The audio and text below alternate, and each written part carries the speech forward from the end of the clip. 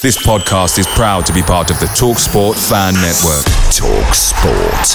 Powered by fans.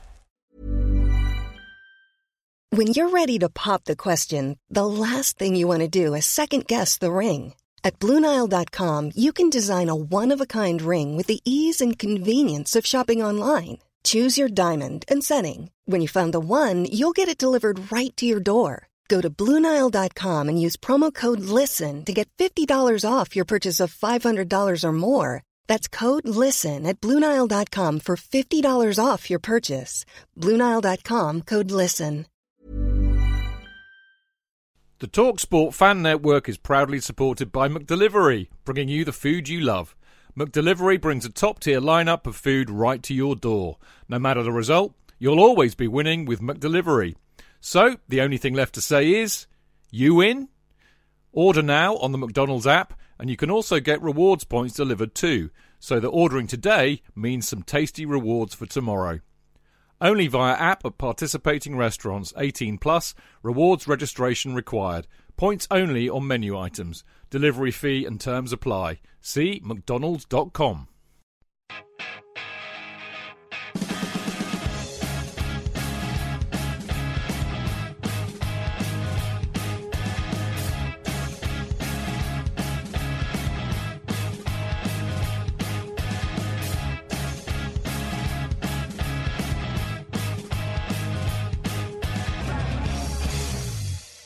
Right, welcome to the Chelsea Fancast, fueled by Guinness, powered by celery, the show that is still clinging on to the hope of a top four finish. The beautiful bank holiday weather was matched by a beautiful result against the much-loathed champions of Europe elect, or Liverpool to you and me. Antonio Conte put in a tactical masterclass. Mo Salah, the new Messi, apparently, had only one contribution of note, and that was to get booked for a pathetic dive. I'm told he's still in Rudiger's pocket. If that wasn't enough, Oli Giroud is still my main man, as he scored the winner, his fifth in 4 games.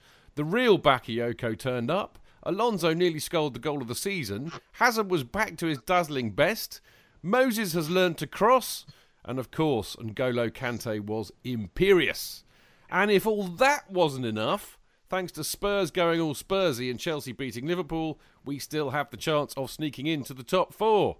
Glorious unpredictability. Don't you just love it? I do. Trademark. Anyway. Trademark Mark Worrell. I should always say after I use that. I mean, bizarrely enough, Marco, I wrote the article for Yahoo, and I didn't quite trademark you, but I did credit the saying to you. If you can be bothered to go and find it, you'll see what I've done there. Anyway, the name of this show is the Chelsea Fancast number 425. Hope. It is that simple. We have hope. Now, I know I don't need hope because I know that I have 3 fantastic people with me tonight. The first of whom, of course, is as always Mr. Jonathan Kidd. Woohoo! How the devil are you, sir? I'm full of the joys of the newly discovered summer, or whatever it is, this bit of sun we're having, which has made my spirit soar. I mean, it did help us winning at the weekend. Is your sap rising, Jonathan? Oh, I hope so. Thank you, Marco. That would be lovely. I bet I'll go and have a look in the mirror in a minute. But yes, yes, very lovely. Thank you. Very enjoyable. As I say, it does help the team winning, of course. There is a spring in one's step immediately after that happens. So, particularly with such good style, I enjoyed it immensely. Are you eating your breakfast? I'm having a small snack before we start, because I always find I get very peckish. And so that's it. There will be no eating after this. I'll just I'm having a bit of tuna. I'm having a bit of tuna and a bit of bread. Is that okay? Well, yeah. Just keep the fork scraping on the bowl to the minimum. Anyway, as always, nothing lovely. Here. Love what? Finished it. Nothing here left. Good. Well done. Jonathan's finished his tuna. There's nothing more to say than that. Apart from, hello, Mr. Marco. Glorious unpredictability Worrell. Buonasera, Ciginio. How are you, my friend? Yeah, I'm very right. good. I'm very good. I think my sap has risen as well. Lovely. Lovely. Well, so it should do. It's kind of late spring. It's definitely that time for sap rising. It was good to see you, as always, on Saturday, Mark. And I am now the proud owner, because they tweeted them to me, but we met these lovely guys from Malaysia called Yudi and Noor. And your fame never, ever fails to impress and surprise me. You know, there were these Malaysian lads all kind of being very deferential to me and saying what an honour it was to meet the famous Stamford Chidge. And as soon as they saw Mark at the CFC UK stand, they abandoned me like the spent toy at Christmas and went into the arms and the bosom of Mark Worrell. Go, you are Mark Worrell! You are Mark Worrell! And I just thought, how does he do it? He is so famous. Wajudi, he's got the best name ever, hasn't he? Wajudi Wacky Man. Yeah, man, they were great. They were lovely. I got some great pics. They took a great one of you lot at the stall, and there was another one that they took just of you, actually, in Yudi, which I will whack on Twitter so you can make a copy. But it was great fun seeing them. Always great to see Marco at the stall. Sadly, the last time, I think, this season, unless you're there for the Legends game. Are you there for the Legends game? I'm not, no. Are you there? You're not there tomorrow, are you? No, mate, I've got to work tomorrow night, so that was my last visit to the CFC UK stall this season, which is arguably, Marco, my favourite moment of the day, believe it or not. I do love bumping into all of you lot, but there you go. Look, I should say at this juncture, mate, well done, as always and as ever, for manning that stall through hail and snow and rain and the odd bit of sun. You do a fantastic job there, and it is hugely appreciated by all and sundry. I can confirm. It's not been a bad season for weather-wise. In fact, I think it was only was it the Tottenham game when it rained? I can't remember. Oh, I can't remember either. It rained in my heart. Yeah. Well, yeah. No. I'll tell you when it was. It was the West Ham game. It poured down with rain all day. I think that's the only day this season that it's not been much fun on that stall because of the weather. There you go. You do a fine job, mate. You do a fine job. Now, somebody else who does a fine job, and last but by no means least, the wonderful Liam Toomey, who is the Chelsea football correspondent of ESPN and a big friend of this show. Liam, great to have you back as always, mate. Great to be back, guys. Lovely to talk Chelsea on a tropical English evening. Yes, I've got to say, Liam, it's got decidedly less tropical in not so sunny Winchester. It has been beautiful all day, and now it's grey and slightly windy, and I've had to shut the window. It's actually got quite chilly, but there you go. I'm sure you'll warm us all up, because I know that you will have hot news from the press conference later on, won't you? Oh yeah, Antonio Conte deals solely in hot news these days. Yeah, as we all know. It's more like we just have to pay great attention. We all have to pay great attention, Chidge. Is that what he said? That's what he always says. I repeat, we miss him. You must pay great attention. What? Yeah, pretty much. Although I wouldn't hazard an Italian accent. I'd leave that to Marco. He's pretty good at it. All right, we better get on with the old show because we've been waffling on already. 7 minutes has gone, and it's already. I've already lost the plot. It's clearly I'm just suffering from massive hope delusion. Anyway, we'll talk more about that in a minute. On the show tonight, we will in fact be discussing how Conte finally made the 3-5-2 work and why Bakayoko's performance offers hope for the future. In part 2, we discuss Hazard making Salah look like the player we remember. Alonso, Moses, Giroud, and is there really still hope that we can actually make the top 4? And does it make the end of the season more exciting or just more bloody frustrating?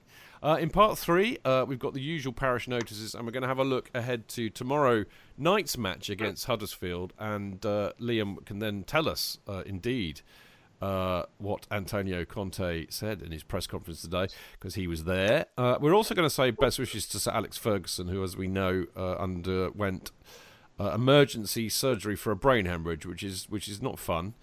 So we wish the big man all the best. We'll do that properly later. And we'll also say a big well done to the Chelsea ladies on their FA Cup final victory. So there you go.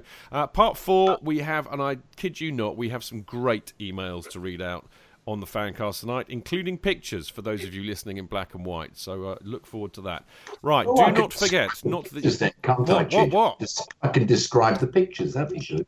You can. That is, in fact, what has been requested of you. Now, don't forget, you can listen to the show live every Monday at 7 o'clock by going to Mixlr, which is mixlr.com/Chelsea-Fancast, where, of course, you can join in the chat by posting on the live chat page, as so many do. In fact, there are many of you in there. Vinderblue, Rivero, Sean B, R, Paranuzzi, Andrew Self, Baba Chelsea, Hazardous17, the mysterious, I say the mysterious Bonnie Rig Blues because I've yet to meet this person and I really would like to have a beer with him sometime soon. The wonderful If She Don't Come, Joe the Blue, Tony Glover, who is listening in the shower. He is that dedicated. The lovely Matt Jazz, our favourite Eastern European, Mr. Matt Jazz Hackett, Paul Crowder, all the way from Los Angeles. Loads of people in there. Lovely to see you all in there. And apologies for those of you who tuned in yesterday because you all forgot or you weren't listening last week when I said that Mrs. Chidge bans me from doing podcasts on a bank holiday Monday. So that's why we are here on a Tuesday. Now, the other thing, of course, you can always tweet us at Chelsea Fancast. Always a good way to get in touch with us and grab our attention. And now the other final thing before we get on with the show properly is, of course, that we have the Love Sport radio show this Friday between 7 o'clock and 9 p.m., which will be a chance for us to talk about the Huddersfield game and have a look ahead to the Newcastle game. Jonathan Marco again. Marco twice in a week. What more could you ask for? And myself will be joining Aaron Paul. Of course, as you well know, the best thing is that you can phone us up in the show and debate with us live. Please phone. Now, Jonathan, yes, I know. You have a request, don't you, Jonathan? I think you should tell the listener what your request is. My request, please phone. We want to know what opinions you've got. I like hearing your witty stuff on Mixlr, and if you could just ring in and let's talk about some of the things that you debate on Mixlr. That it'll just add to the how excellent the show is, and also it's nice to put a voice to people who are communicating with you on the Mixlr medium. So please, guys, if you've got, I know it's difficult on a Friday night, and the last thing you want to do is to chat to us again, but just for 10 minutes at the beginning of the show or something, or even at the end, whenever you feel like, it'd be great to hear from you. 0208 70 20 558. Or if you prefer it in the style of Jonathan Kidd, 0208 70 20 558. Chidge, I never do it like that ever. No, that's kind of your more Channel 5 voice, isn't it? No, that's more like that. 0208 70 20 558. What's your Channel 4 voice? Great camping holidays on Channel 5. It's more 0208. No, what it is, it's Sci-Fi Channel actually. 0208 70 20 558. Jonathan. Disaster movies. Yes, Mark. Jonathan, if you were asked by Chelsea to do kind of like the voiceover for an ad where they're banging on about expect thrilling, how would you do that? How would you go about that? Oh God, there's that blue one on the back of the hotel. What is it? Be prepared to thrill or something. I mean, it's just ridiculous. I'd have to make it work somehow. Yeah, thrilling since 1905. thrilling since 1905. There's not much to get your teeth around there, is there really? But no, yeah, it would have to be something. There certainly isn't. That's a metaphor for the club in many respects, Jonathan. Anyway, look, as we keep saying, look, please phone us up on a Friday. It really does add to the show. That's exactly why we've put it on the radio. We know it's difficult, but it does help. It was so bad on Friday, I had to phone in, even though I wasn't on the show. So there you go. Anyway, it is 0208. What? You were really good when you phoned. Thank you. I've done it before, you see. It's experience. Good. Anyway, the number is, as we keep saying, is 0208 70 20 558. You will get through. You will speak to me or Jonathan or Marco. It's that simple. Now, the other thing about the Love Sport radio show is that they've enabled me to figure out how to download it almost immediately after we've done it and put it out as a podcast. what more could you say? So there we go. It's now available as a podcast. If I have time, I even cut the news bits out, so I'm all heart. So make sure you check that out. It comes out either after the show on the Friday or on a Saturday morning, depending on how busy I am. It's broadcast live on 558 AM and on London's DAB channels. And you can also get it by just going to the website, lovesportradio.com, or you can listen to it via your radio player or tune-in apps. It's that simple. After this break, we will be talking Chelsea versus Liverpool.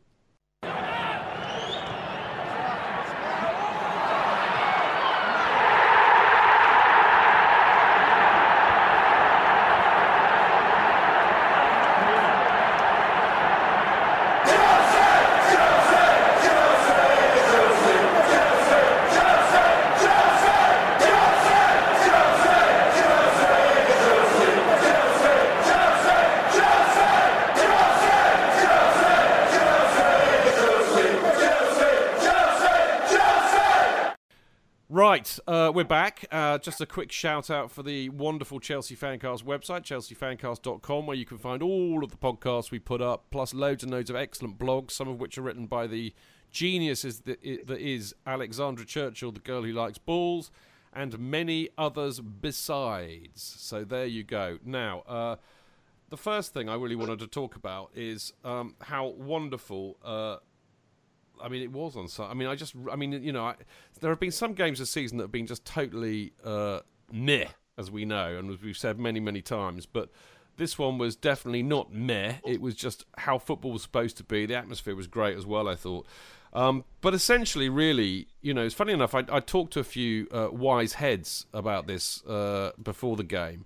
And I was saying that, really what's got to happen is that he's got to basically pick the 3-5-2 because, Liverpool, as we know, are a very good attacking side and we need to stop them from playing, otherwise we might get ripped a new one. And that's exactly what he did. He played the 3-5-2 and it worked very, very well, I think. We played deep. They couldn't, catch us on the break. They got bogged down in the morass of players that we had before them. And they simply had no answer. And as a result, we won 1-0. And I've got to be honest. I mean, I know, whilst it always remains 1-0, the perennial problem that you sit there with your bumhole twitching for about 20 minutes. But I've got to say, I felt quite confident, Jonathan, that we would win. I don't know why. I just did. They looked like the team that played so well last year, I thought, for a lot of that game. They really did. I mean, I know Liverpool had chances, and I know Courtois had a good game. But basically... I actually felt quite confident throughout that game. Me too. There was no comparison with the Swansea game where we were all thinking, oh my God, what's he going to do? Because they're just getting deeper and deeper because we played so much better. I was, like you, completely confident that we were going to hold out. I would have preferred that he didn't do like-for-like substitutions at the end, but the team had given everything. That was what was so rewarding about it as well. Giroud and Hazard were completely knackered, and you just thought, yeah, absolutely right. You've gone for it, and you've played out of your skin, and it was a fantastic team effort.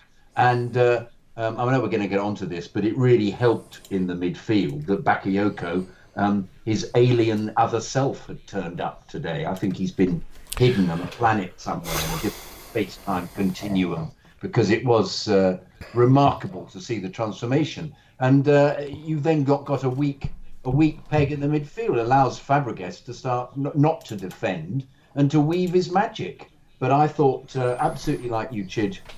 I just towards the end, I thought when they came on a bit stronger towards the end, I thought, well, who knows what's going to happen here? But there was no feeling of it completely impending doom as there was in the Swansea game.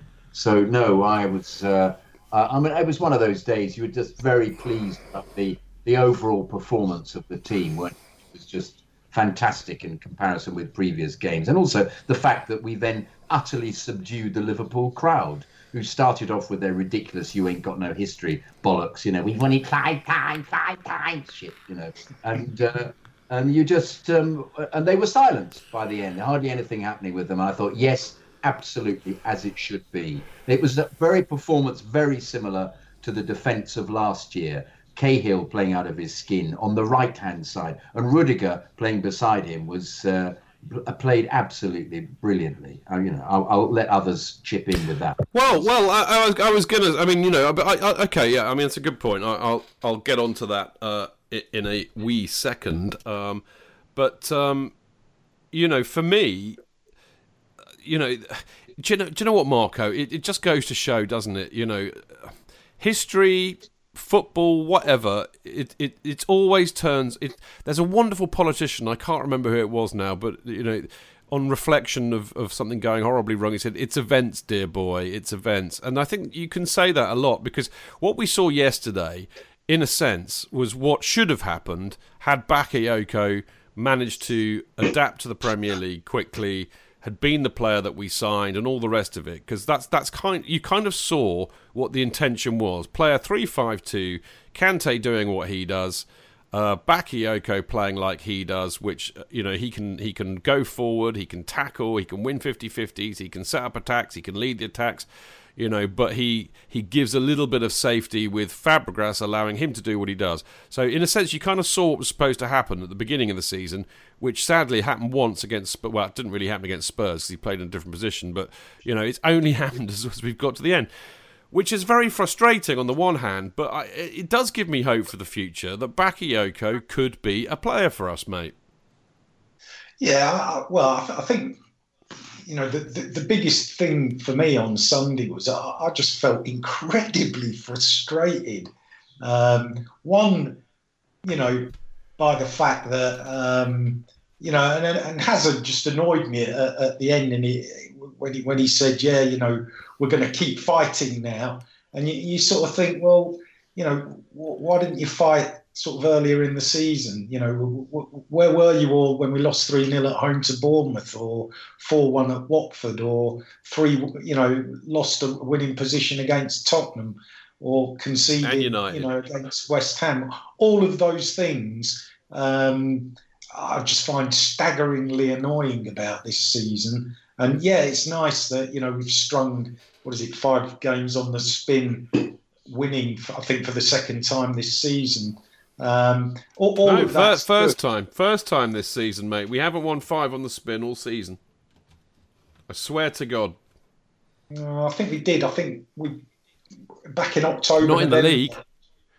No, not in the league. No, what I'm saying, in all competitions it's 5. Yeah. Anyway, fair enough. So I'll settle for that. But yeah, no, I just found it all terribly frustrating, and I think. If you sort of track back to where things didn't work out, there were a few injuries that various players sustained along the way. Kante being one, very notable injury. But what we saw on Sunday was, that 3-5-2 setup working with the best people. Well, maybe not totally the best people, but the best people for that job on Sunday. You wouldn't look to maybe make too many tweaks to that side. Maybe Cahill, obviously because of his age, and obviously Giroud's not got that long in him. But the whole idea in that 3-man midfield. Fabregas is replaceable in that, but the whole Kante, Bakayoko, they never give the ball away. I'm surprised that didn't get a little airing. Would have preferred to hear that rather than Murderers, which seemed to make a very audible comeback for some bizarre reason on Sunday. I just think. Bakayoko, credit to Conte for sticking with him, because the amount of abuse the kids had this season, has been atrocious, to be honest with you. Conte could quite easily have just sort of pushed him out, but he's been quite clever, Conte, in what he's done in the recent weeks. I think. Obviously both Cahill and Giroud are desperate to make respective World Cup squads. for what's bound to be their last opportunity to play in that tournament. So, that the way they're playing kind of reflects that ambition. And the sum of all the parts made for a decent whole on Sunday, but it did just leave me feeling frustrated. Well, I understand that point I made. It's funny, actually. I apologise to the listeners in advance. Me, Marco, and Liam have all put out articles today covering fairly similar points, but of course with our own unique and individual slant. And I'm sure you're going to hear a lot of that today. But I know what you mean. I alluded to that too. It is, if we miss out now, it's just going to be so frustrating to have got this close when they completely bollocks it up earlier in the season when there was no reason to do that. But moving away from that, Liam, Jonathan alluded to this earlier, and I think it's a very valid point. Marco mentioned Cahill and Rudiger too, and that there was a real defensive solidity about the team. I happen to think that has a lot to do with getting the balance right in midfield, because that means that it's less easy to cut a swathe through our midfield, which means that they're not on the likes of Cahill, Rudiger and Azpilicueta so quickly. But I do think Cahill is much more suited to that central position. One should never doubt him. He's done very well for us and played for a long time. He's an experienced player, but it just looked much more defensively solid with that midfield, but also that defence. And of course, Courtois had a good game as well, didn't he? Yeah, absolutely. I mean, no part of the pitch exists in isolation. In order for the defence to look good, they have to be protected as well. And Bakayoko finally showing why Chelsea paid £40 million for him last summer is a big part of that. Kante has obviously been superb all season long. I also thought Alonso had a good game. He finally got an enforced rest with that 3-game suspension, so he actually looked quite fresh. And Victor Moses played well on the other side. So it was the kind of balance that Chelsea had throughout last year between defence and attack. That they've lacked so often this year, and I think a big part of the defensive side of it has been, they've got 5 defenders who individually are all very good, but they've been mixed and matched for so long that I think the collective chemistry hasn't quite been what it was last year, when you always knew it was going to be Azpilicueta, Luiz and Cahill. I think Cahill's reintroduction to the team is probably a little bit overdue, given that I think Andreas Christensen clearly needed taking out of the firing line for a little bit, and I think Conte would have done it earlier had it not been for maybe some injuries, particularly Luiz being unavailable for so long.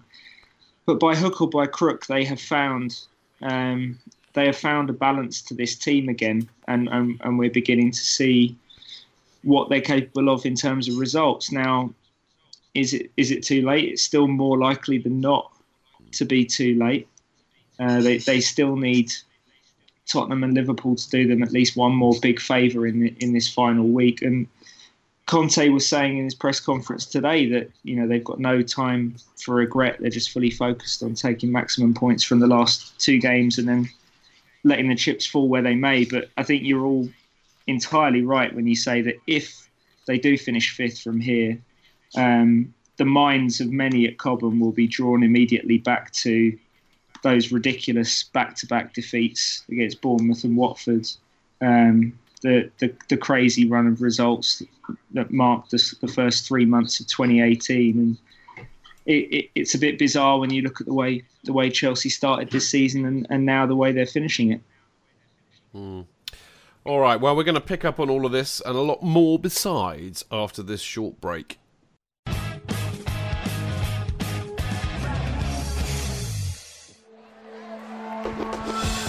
The only place for Chelsea fans. Footballfancast.com. Real fans, real opinions. I'm Jason Cundy, and you're listening to Chidge and the boys on the Chelsea Football Fancast. Total nutters and proper Chelsea.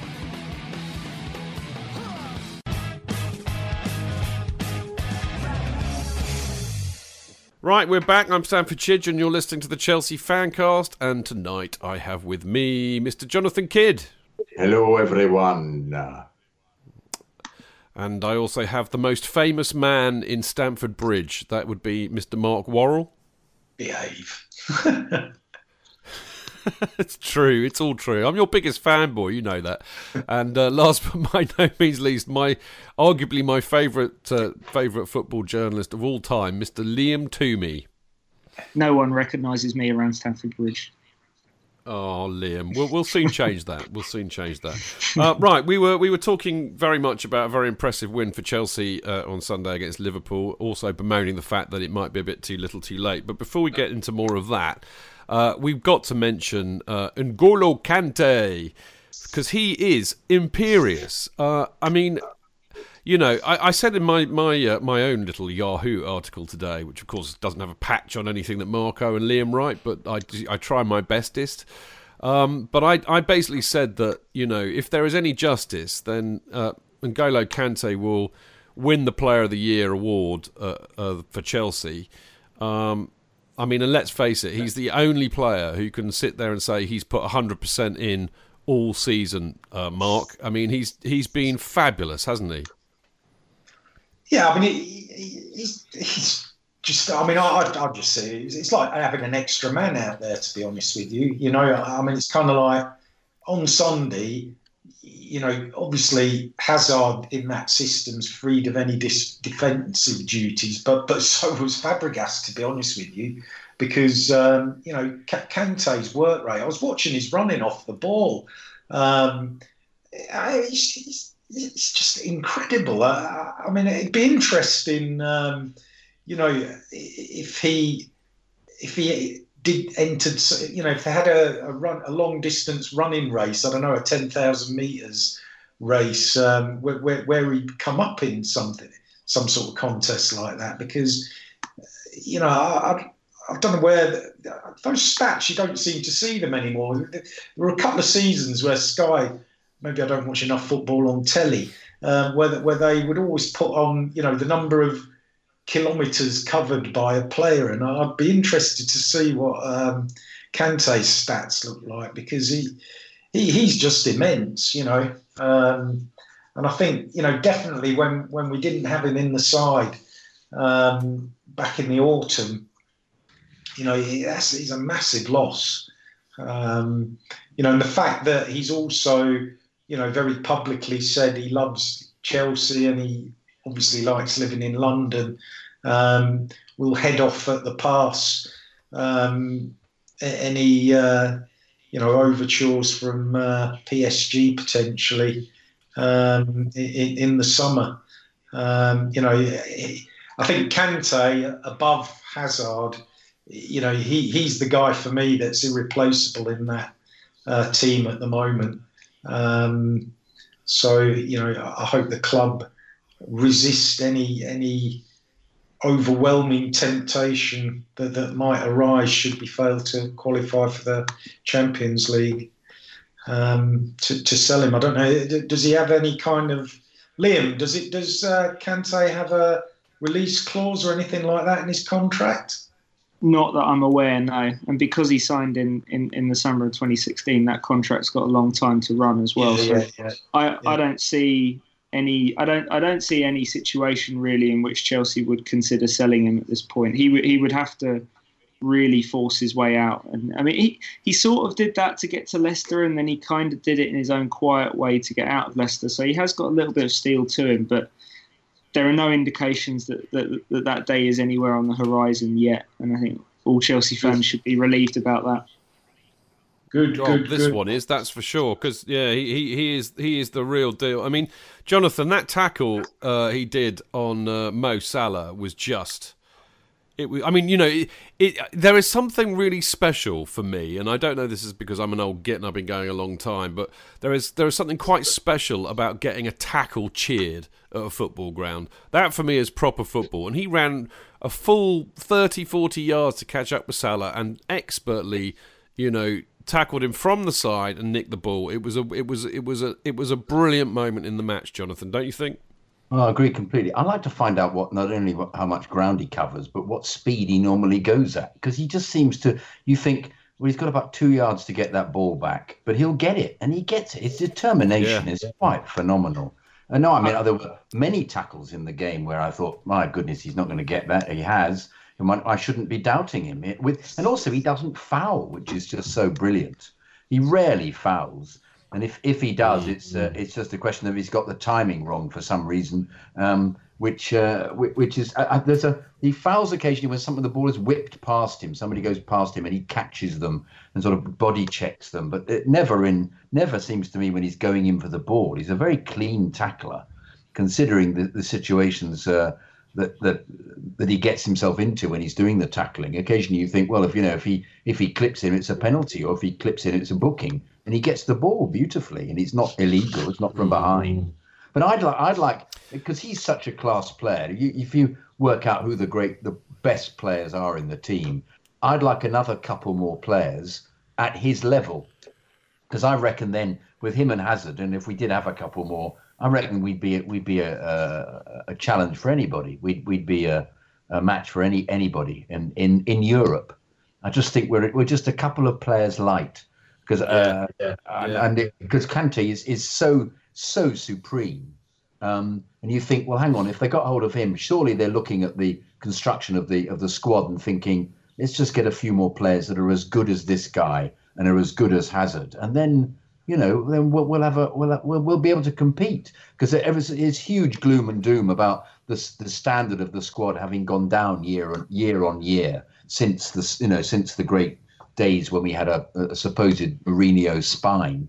But I look at some of the players and think, well, yeah, he's pretty good and he's fantastic. All you'd need is, say, 4 superb players, four world-class players, if that's possible, and the rest of them will all come up to a decent level, because all the other players are good, and that's what a good manager does. He makes the other players come up to a level. So, because he's so good, Kante, that you think, come on, they've got to have players playing at the same level as him. Come on. So talking of world-class players, I mean, the obvious world-class player that we have, and I know that there's a huge debate as to whether he is in fact world-class or not, and that's Eden Hazard. And I don't know if it's just because I'm quite, I've got quite a nasty side to me, but I was really delighted to see Hazard play as well as he did yesterday, and for Salah to be absolutely bloody awful. We saw the Mo Salah yesterday that we saw when he played for Chelsea. Absolutely ineffectual, out of his depth, resorting to pathetic dives to try and win free kicks. And I mean, if you could have billed the match as a clash between Hazard and Salah, and Hazard won it hands down, didn't he, JK? Oh, completely so, Chidge. Yeah. But I thought Hazard has been great the last few games, which is, as you said earlier, has slightly annoyed me as to why his mojo is working now. But he was fabulous. He was my man of the match at the weekend. I know so many people played well. Giroud was great. Kante was great. Rudiger was great. But for me, and I know he only started really playing after about 50 minutes, but from then on, he was absolutely superb. Took him to the cleaners. I loved it. I love watching him. Then you have to doubt, why doesn't he turn it on all the time, as you said before? So it's a tricky one, isn't it? He's not a robot. No, well, there's always that. There's always that. And he was fouled a bit. He's mercurial, mate. He is that kind. He's a mercurial player, isn't he? And that's what mercurial players are like. Sometimes they're brilliant, sometimes they're not. Also, sometimes they're kicked out of it. That dreadful foul in the first few minutes. That what's his face? They want him to play. It was Milner. Milner, yeah. What on earth was the referee doing? What? I just despair. It's obvious booking. He just hurled himself in front of him.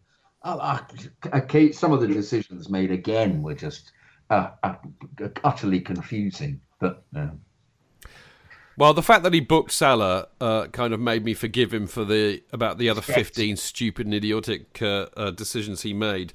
I have to now kind of admit and fess up to the fact that Marco may have heard this actually, or maybe not, because he's in Gate 17. But I did actually try and start a chant of Chelsea reject at Mo Salah when he got booked, and I got some very.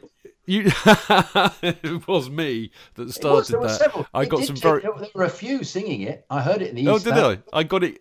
Well, there you go. I got it going then. I probably woke a few of them up, Jonathan. But I got some very bizarre looks from a lot of the people around me who looked at me saying, "Are you for real? You can't say that. You would have him back now with those goals." And I said, "Well, I know, but one has to try." I felt, but there we go.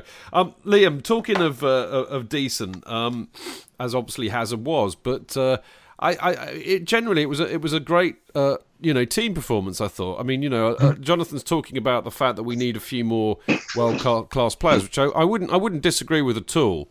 But what we saw last year from Conte was that he made average players look a lot better, and of course one of those is Moses, who for me this season has kind of reverted back to average Moses. But I thought yesterday he was superb. He's even learnt how to cross, for God's sake. What's going on?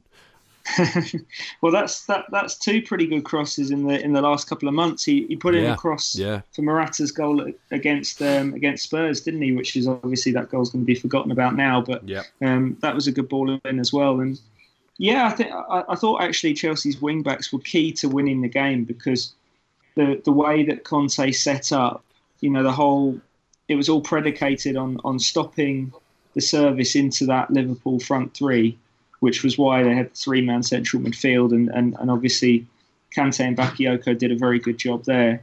But it meant that the wing-backs could then push Liverpool's full-backs all the way back and force them to defend for long spells. And they're not going to get any support from Salah and Mane, because those guys are always looking for counter-attacks. So that was where Chelsea had the advantage, was in those wide areas. And that again was a similarity to last season. Last season, so many teams just had no answer for Chelsea basically pushing up into a front five when they had the ball with Moses and Alonso hugging the touchlines, and it meant any team that played a back four, as Liverpool tried to do yesterday, were hopelessly outnumbered. And I think the only frustration Conte will have is the frustration that he's had for most of this season, which is they only scored one goal. And it meant that the end of the game was quite nervy. But they got into an awful lot of good positions, particularly with those wing backs. Alonso made me take the Lord's name in vain in the press box with that volley that almost went in. It was an absolutely incredible strike. He caught it so cleanly. I can't remember whether that was from another Moses cross, actually. It was from the right, wasn't it? I can't remember, actually. But I tell you what, I know where you sit in the press box. Me and Marco had an absolute bird's eye view of that, and I thought that was going in all of the way. And it was one of those, I mean, if that had gone in, it would been the goal of the season without a doubt. But it also nearly caused me to disappear about 3 or 4 rows in front, much to the annoyance of my neighbours. But it was just, I mean, what technique. I mean, we've said it before many times on this show, but what technique that guy has. Yeah, I mean, that's what makes him such a good free kick taker, isn't it? He's so technically proficient with that left foot. That certainly his best skill, because he's not the fastest, he's not the most athletically gifted, or even I would say technically gifted defender, but he's such an attacking weapon and such a goal scoring weapon, because that left foot is so dangerous from open play or set pieces. But yeah, as you say, I mean, it was a team win yesterday, a genuine team win for Chelsea. I didn't think they had a bad performance on the pitch, and that was the way it needed to be, even against the Liverpool that I think were definitely feeling the effects of that Champions League game in midweek, emotionally maybe as much as physically. I think the emotional come down for them was tough. Much as I had hoped for when teeing up this game in the various previews that I wrote. Marco, we can't not mention our new cult hero, a certain Olivier Giroud, or Ollie Giroud, he's a blue, or as I called him, Olivier Giroud, he's our main man.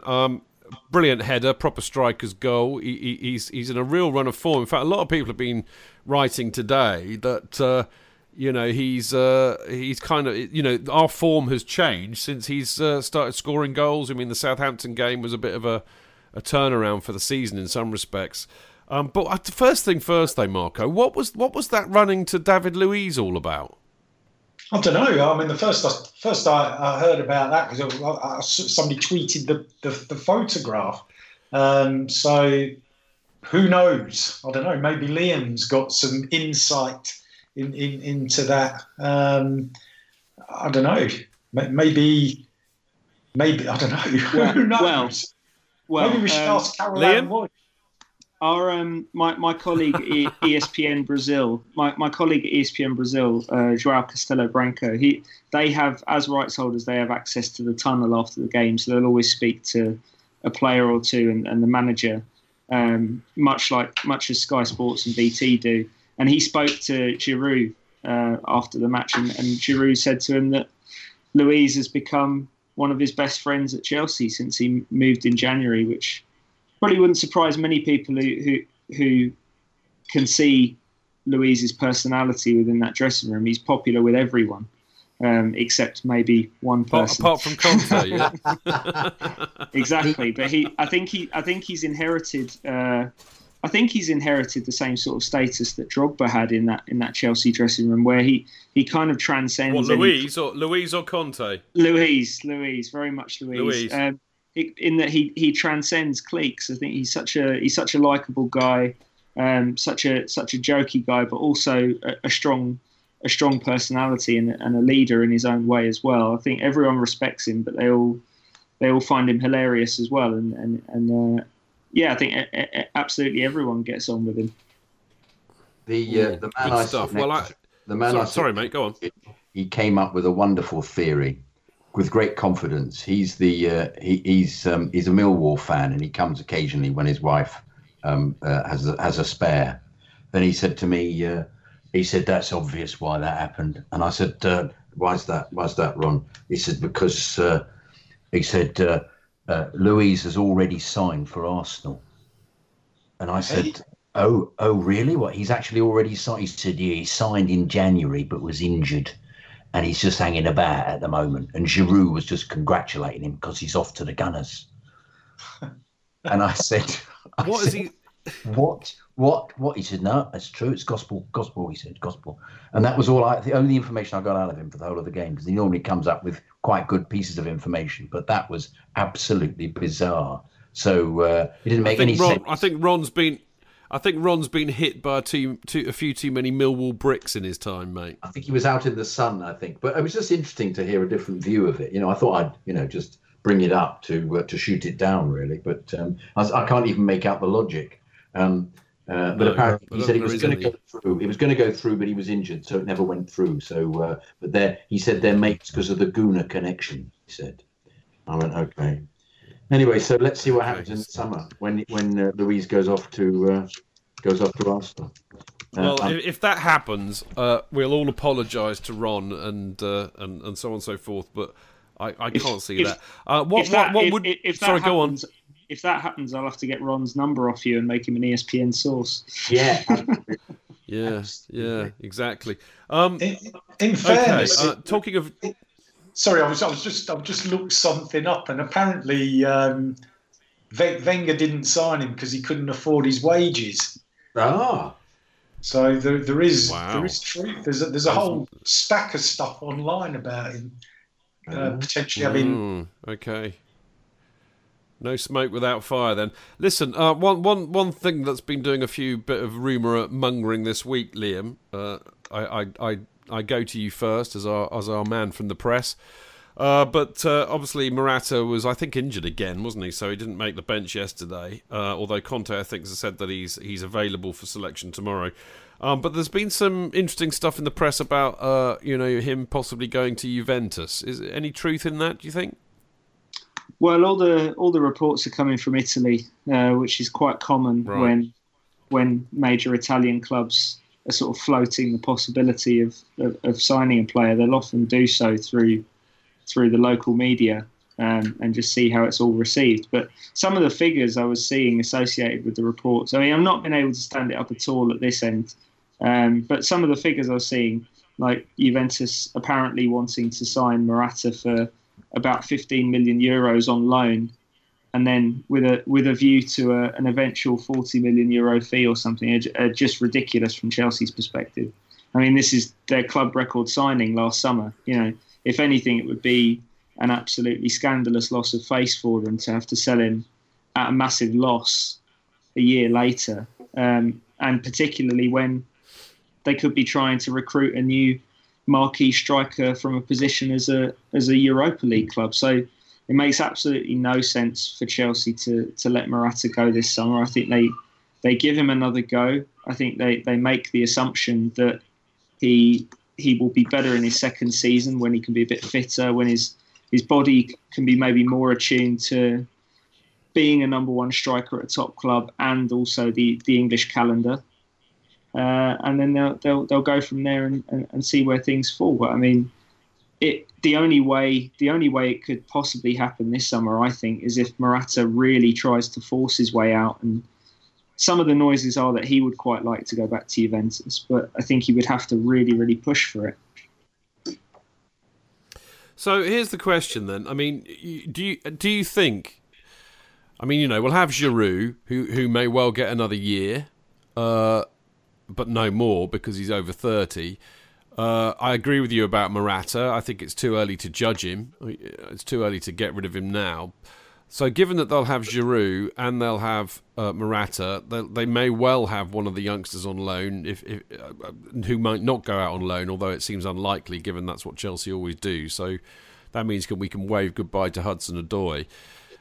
Maybe Abraham will come back, who knows? But, I mean, do you really think that they'll go in for another marquee striker in the summer? I mean, I think they possibly need to, but that's another question. But do you think they will?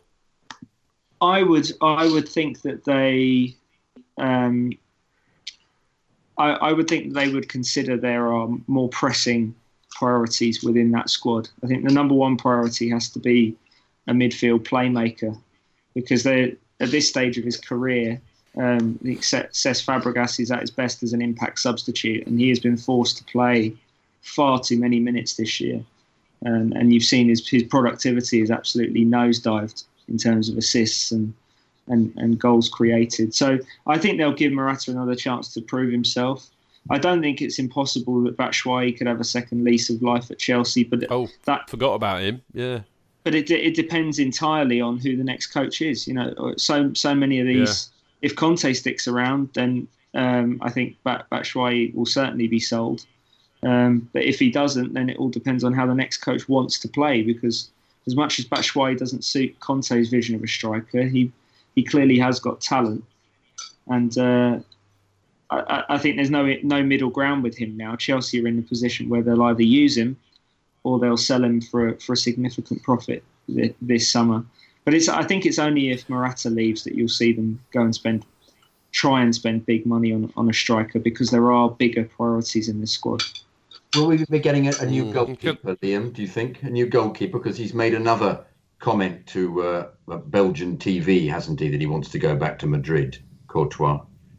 It all depends on. I think the Courtois situation particularly, but also to an extent with Hazard, it depends on what Real Madrid decide they want to do. I think if they decide they want Courtois, all the conditions are there for them to get him this summer. He's got the contract leverage. He's only got a year left, and I think Chelsea would probably be a bit more confident that they could replace Courtois with a good goalkeeper than Hazard's raw talent.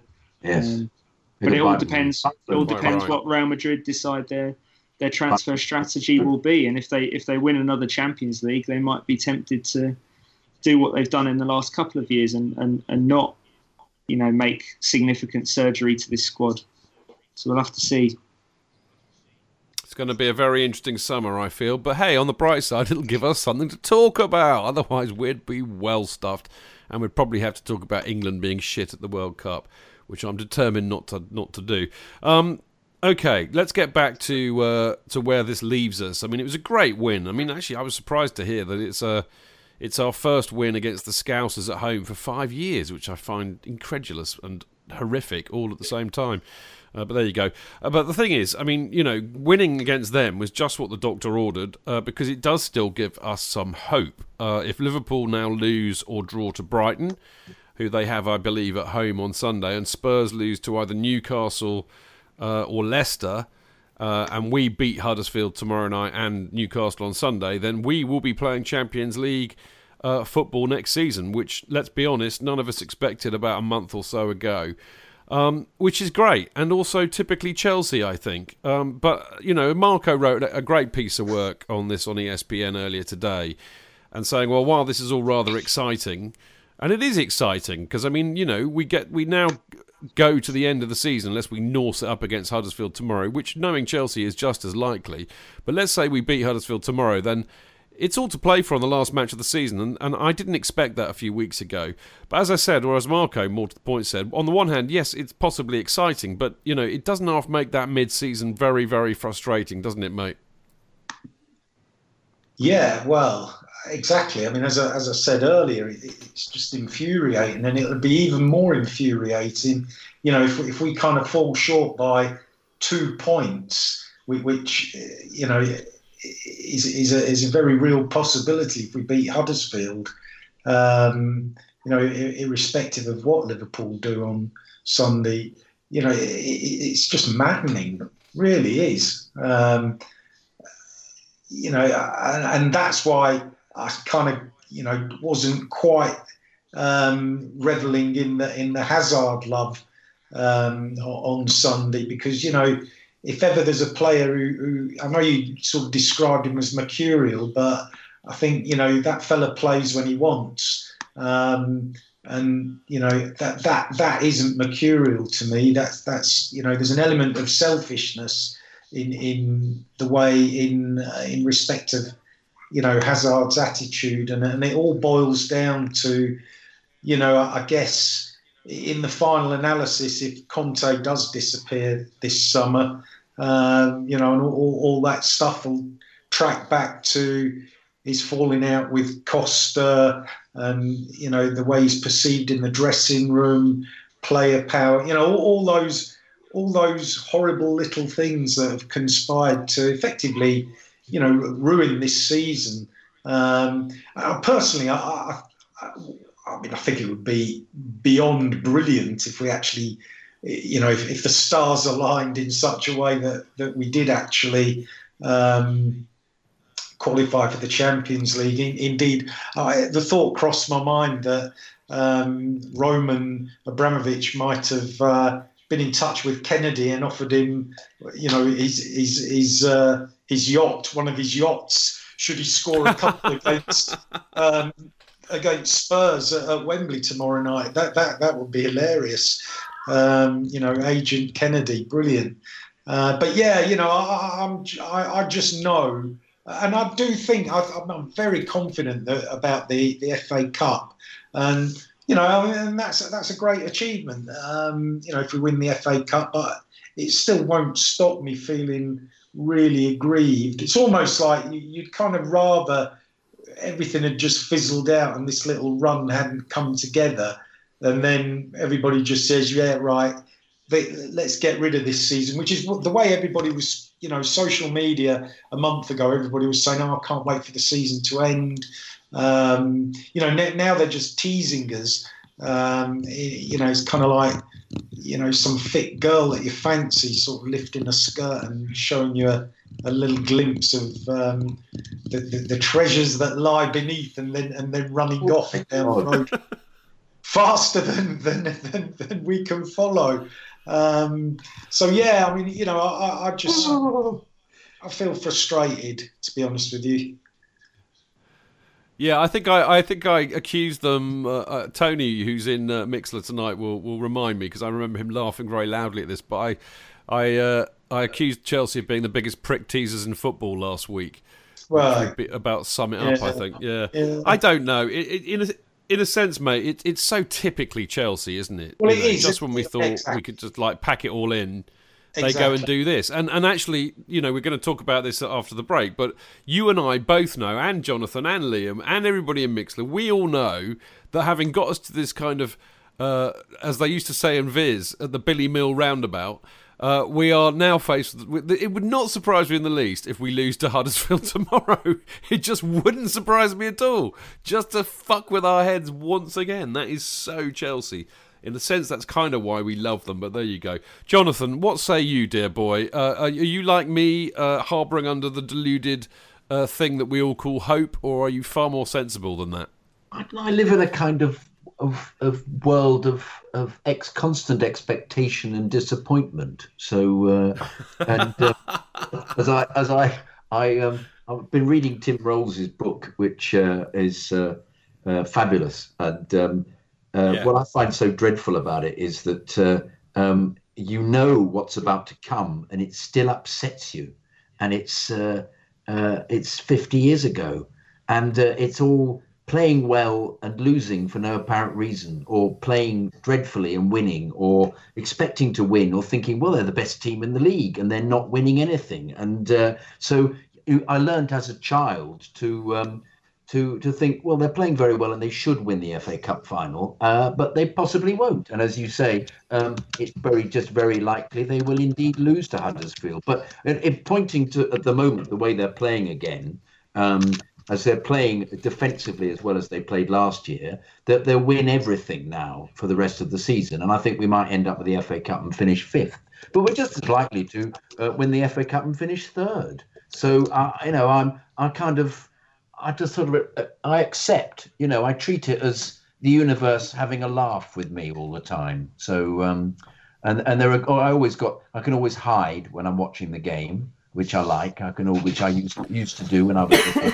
So, on the last few performances, which I have to say we haven't noticed, I think inspired hugely by Giroud, who I think his contribution mustn't ever be underestimated. His scoring those goals against Southampton was completely phenomenal. And the fact the team then all came up to his level, with huge question marks about the team, but the fact that consequently because of that, but the fact they all then played out of their skin, then played wonderfully at Burnley. All right, it was a bit of a, wasn't the same at Swansea, but they still won, and they played magnificently at the weekend, which they did, is something that makes me think they'll just continue. They'll just maintain it like that, because they will be playing the way they played last year. And they've got the defence right. They're all trying perfectly. And as we've been saying, if Bakayoko is now in a position where he doesn't look as if he's playing in the under-11s, he's under 11, everybody else is adult, I think it's... Timui Bakayoko, together with N'Golo Maria, he never gives up. I was doing a harmony with you there, Marco. Very good. Shalimar, mate. Shalimar. Or Shamalar, as our Love Sport producer. I know, but it's the in-joke on the Love Sport radio show that Jamie, the Kiwi producer, he goes to a chicken place where he lives called Shamalar, and Jonathan decided to mishear it as Shalimar. Anyway, I'm going to get some final sense on this from the wonderful Liam, whose emotions are probably in check due to his professionalism. But I mean, Marco, stop making a racket. I'm not talking about the singing. You're going to laugh in a minute, Liam. You're going in the bath in a minute. No, I said you're going to laugh in a minute if this works. Okay, I'm going to laugh in a minute. All right. Tell me in a sec. So Liam, we're all a bit emotional. Obviously, we've got a bit of hope going on here. Is that hope well founded? I mean, I have to say. I mean, I did say it on last week's show actually that we all know that when Conte gets it right and the players are up for it, we're capable of going on a big winning run. So there is no reason why we can't do our part and beat Huddersfield and Newcastle and indeed go on and win the FA Cup. It's stranger things have happened, but obviously we've got to depend on Liverpool and Spurs screwing it up, one of them at least. What's the chances, mate? Well, I mean, they have a chance, which is more than they could ever have hoped for at this stage of the season. And it wouldn't surprise me at all if they win the last 2 games and then beat United handily in the FA Cup final, because I've said before, I don't think there's a mental fragility necessarily to this group of players, but I think there's a mental flakiness where they can get caught up in momentum for good and for bad. If they can get on the crest of a wave and they get confident, they're a really, really difficult team to stop. But when things start going against them, like what happened in the Mourinho season and like what happened for the first sort of 3.5 months of this year, then things can go really badly wrong, and you get the sense that things are totally unravelling. Jonathan eating his tea again. No, excuse me. I'm not doing anything. Is it Chidge? No, I believe it. Not guilty. I believe it's coming from my flat. I've just relocated to a different room. Oh. I'm not the only company, one. Liam. I'm not the only one here. Yes. Are you allowed to say who it is? Yeah, it's my better half. Yeah. Oh, right. We had no idea. Hello, Liam's better half. How delightful. I've got headphones on. She's not being rude. I've just got headphones on. But No. But yeah, More the merrier, mate. it wouldn't surprise me at all, because I think we've got. I think Chelsea have got players that are really finishing the season strongly in terms of form, and finally now, when Conte was begging for just one of his strikers to be scoring at any stage of the season, now he's got two who both refound their touch in front of goal, and all the wide players seem to be playing a little bit better as well. So things are coming together at the right. Well, debatably whether it's the right time or not, but it is at least providing a level of intrigue to the end of this season that we didn't think was going to be the case. Okay, quick straw poll. I'll start with Jonathan, then Marco, and then you, Liam. Jonathan, are we going to do it? Yes.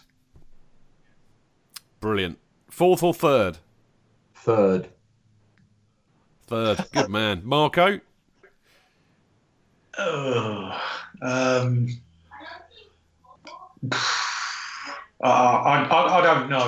don't know. I just don't know is the answer. I just don't know. Don't ask me questions like that. Yeah, don't ask me. Because you know I'm just going to say yes. Listen, I've got some... I know. Well, what does Liam think?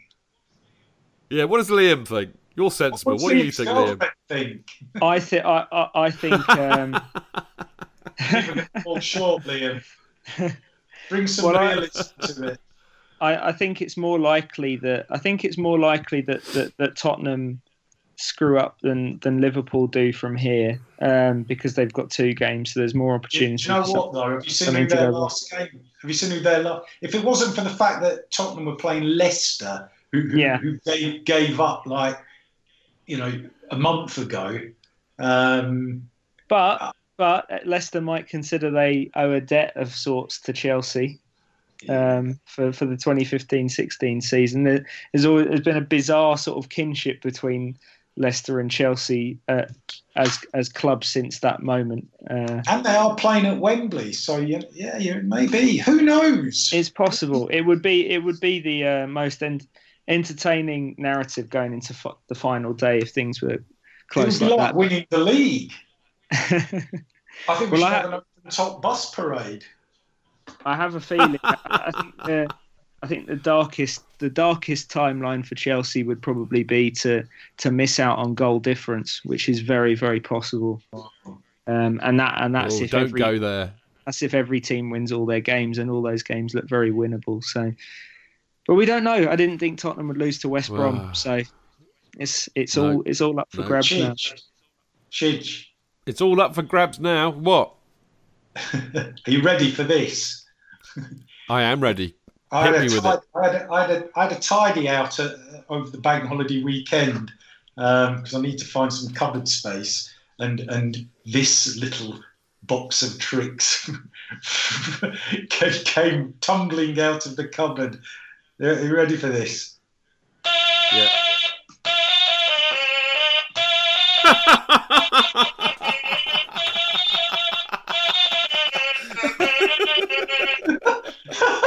It's a stylophone. No, it's very wrong because brilliant. Well, I was going to say actually, Marco, just to pump your balloon or prick your balloon a bit, because that is just genius. You realise that it was Rolf Harris that brought the world the stylophone.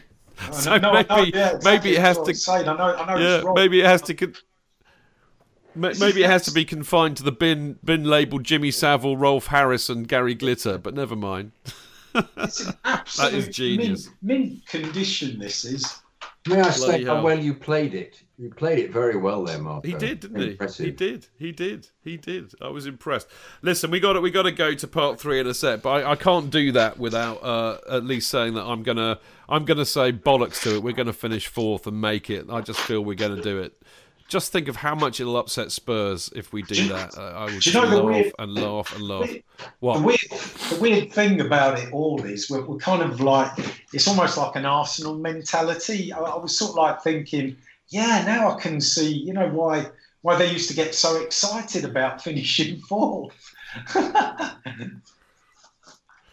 I think for me, in a sense, I would rather Spurs screw up. I'd actually rather them both screwing up and we come third. But it would be lovely to knock Spurs out of fourth, so that they come fifth. That would be just so funny, after the hype that they've had this season, the hysteria around their bloody wonderful, attractive football playing team, their English heart.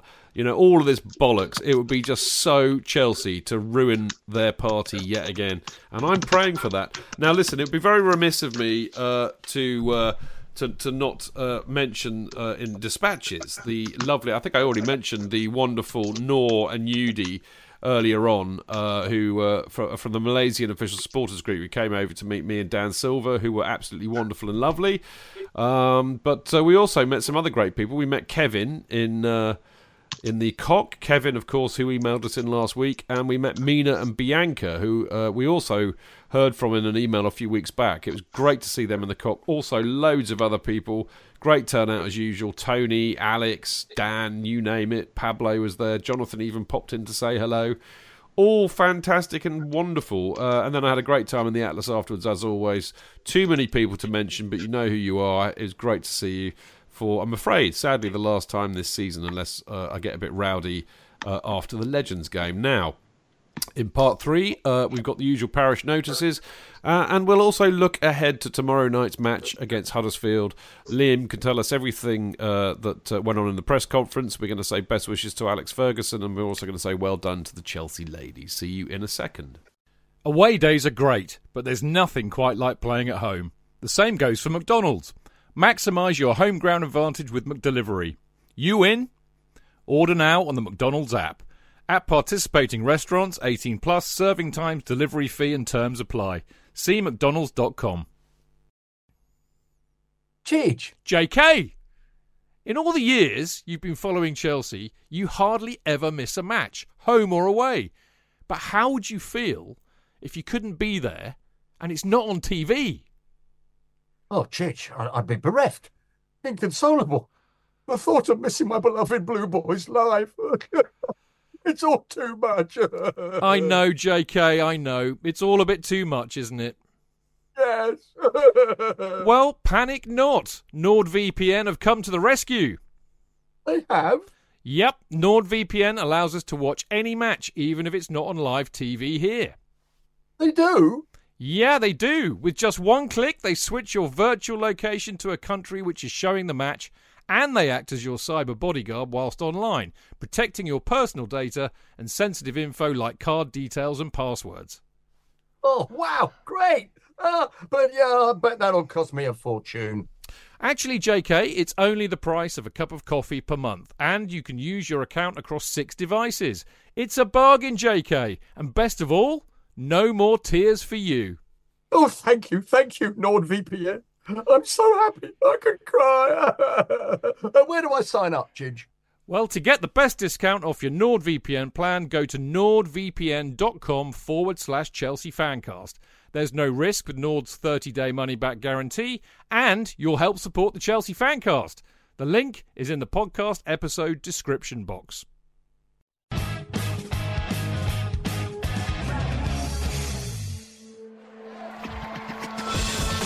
Real fans, real opinions.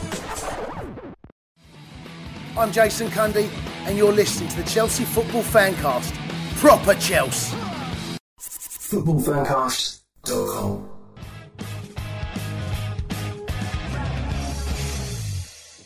Right, welcome back. I'm Stamford Chidge, and you are, of course, listening to the Chelsea Fancast.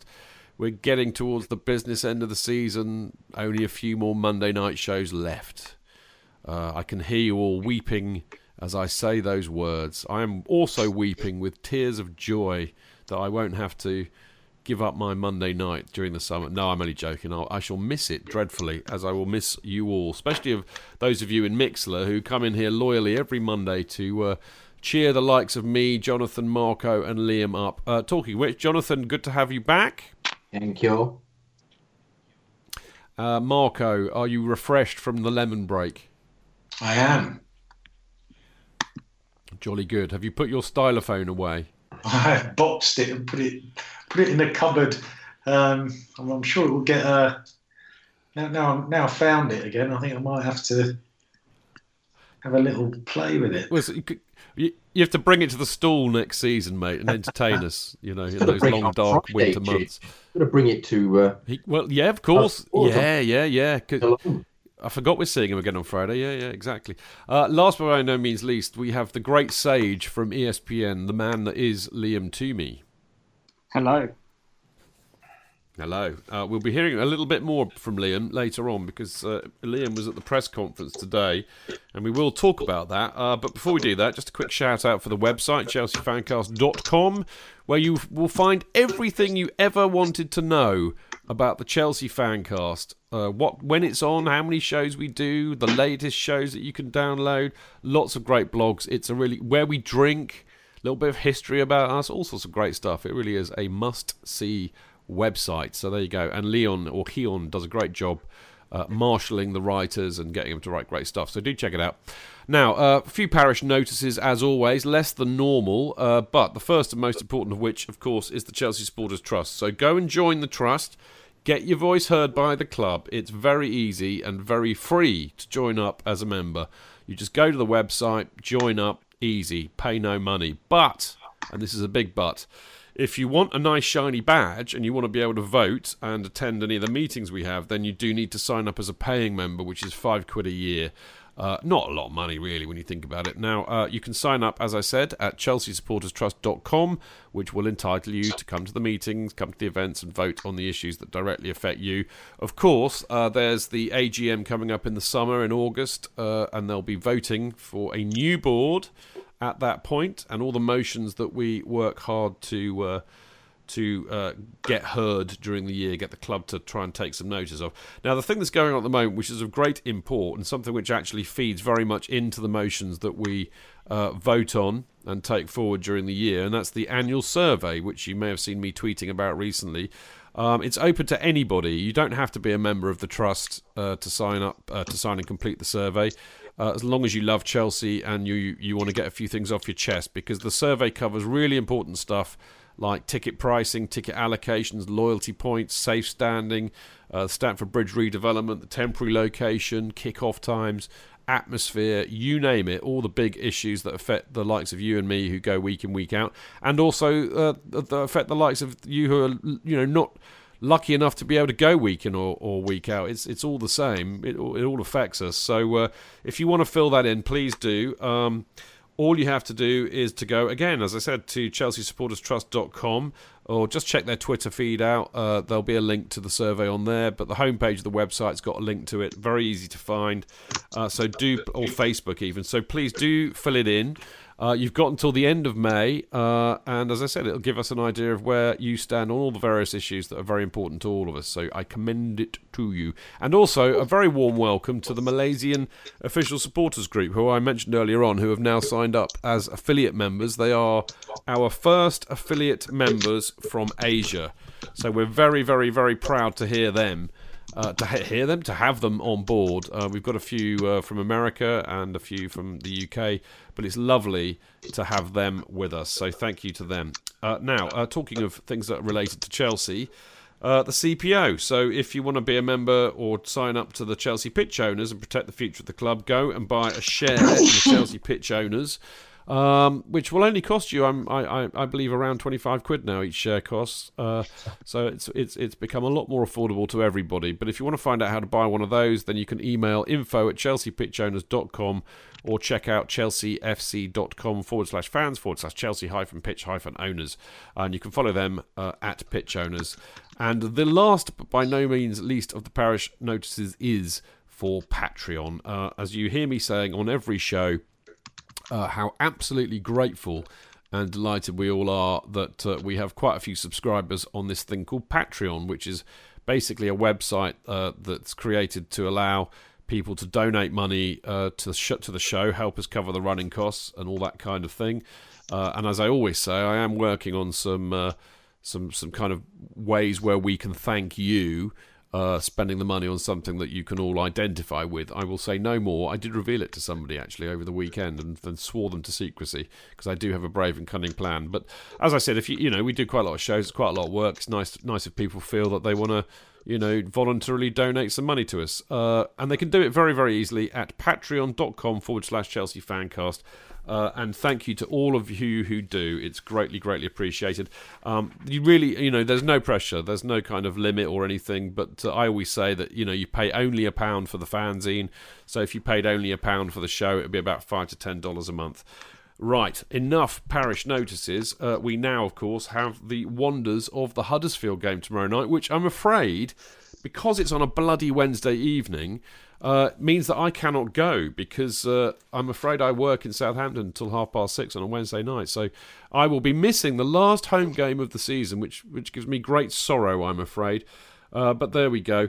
Let's talk to Liam about this first, because he was at the press conference today, so he'll have all the hot news at his fingertips. What's the hot news, Liam, from the presser? There isn't much hot news of any kind these days. No, really? From Conte really? press I'm surprised. Conferences. He never gives anything now. But no, I mean, I guess the closest thing to news to come out of it was that Conte reiterated what he said after the Liverpool game, which is that Alvaro Morata is fit again after that minor injury. We were never told in specifics what the injury was that kept him out of the Liverpool game. Did he break a was it a fingernail? Well, I wouldn't care to guess, but he's certainly fighting fit again, and I would expect to see him play at least some part of the game against Huddersfield. I wouldn't even necessarily rule out the possibility that Conte goes two up front again in the way that he did away at Burnley. We'll have to see, but the fact that Willian and Pedro didn't start against Liverpool and Conte waited till the 86th minute to make his first substitution probably means that he'll rotate a fair bit for this game, at least his attacking options. I think Hazard and Giroud will may not be the freshest after that intense battle. Other than that, Sorry, mate, go on. No, I was just going to say he was fired. They fired questions at him about transfer speculation, and he shut it down as he always does. And then he was asked about his future, and he shut it down as he always does. He was asked if this could be his final home game, which is obviously a very valid question to ask, but one that he's never. Was that by that complete idiot Moose by any chance? I can't actually remember who asked that question. Because the reason I ask is that they ran a headline on the TalkSport News. Basically, making a big meal of it. Oh, it's going to be his last game. It's the worst kind of shithouse news you can get, in my opinion. You create your own news with a dodgy story that has no credence, and it really smacked of that, if you ask me. So that's why I asked. I wonder if it was Moose. I can't say without listening back to the audio, but I think, and listening to it once was bad enough. So I think. It's the kind of question that is always going to get asked but is never going to get answered. And there are quite a lot of those questions at this stage of the season, because Conte won't indulge any question that in any way references next season at Chelsea. It's all about the present. It's all about focusing on the next game, because he doesn't want to have to answer whether he's going to be there beyond this summer or not. And there isn't really a huge amount else to ask him in a pre-match press conference, because until the game happens, we don't know what Chelsea are going to turn up. We don't know if they'll get the results they need. And, we can have much better conversations, I think, after the Newcastle game at the weekend, because we'll know where everything lies. But at the moment, he's not giving us an awful lot. So, okay, who do you think is going to start then tomorrow? Because, I mean, I would imagine it took a bit out of them on Sunday.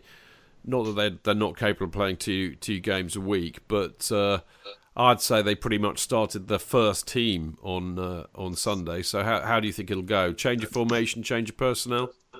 I'm leaning towards, I think, 3-4-3, because he hasn't got the midfielders to rotate his team and stick with the 3-5-2.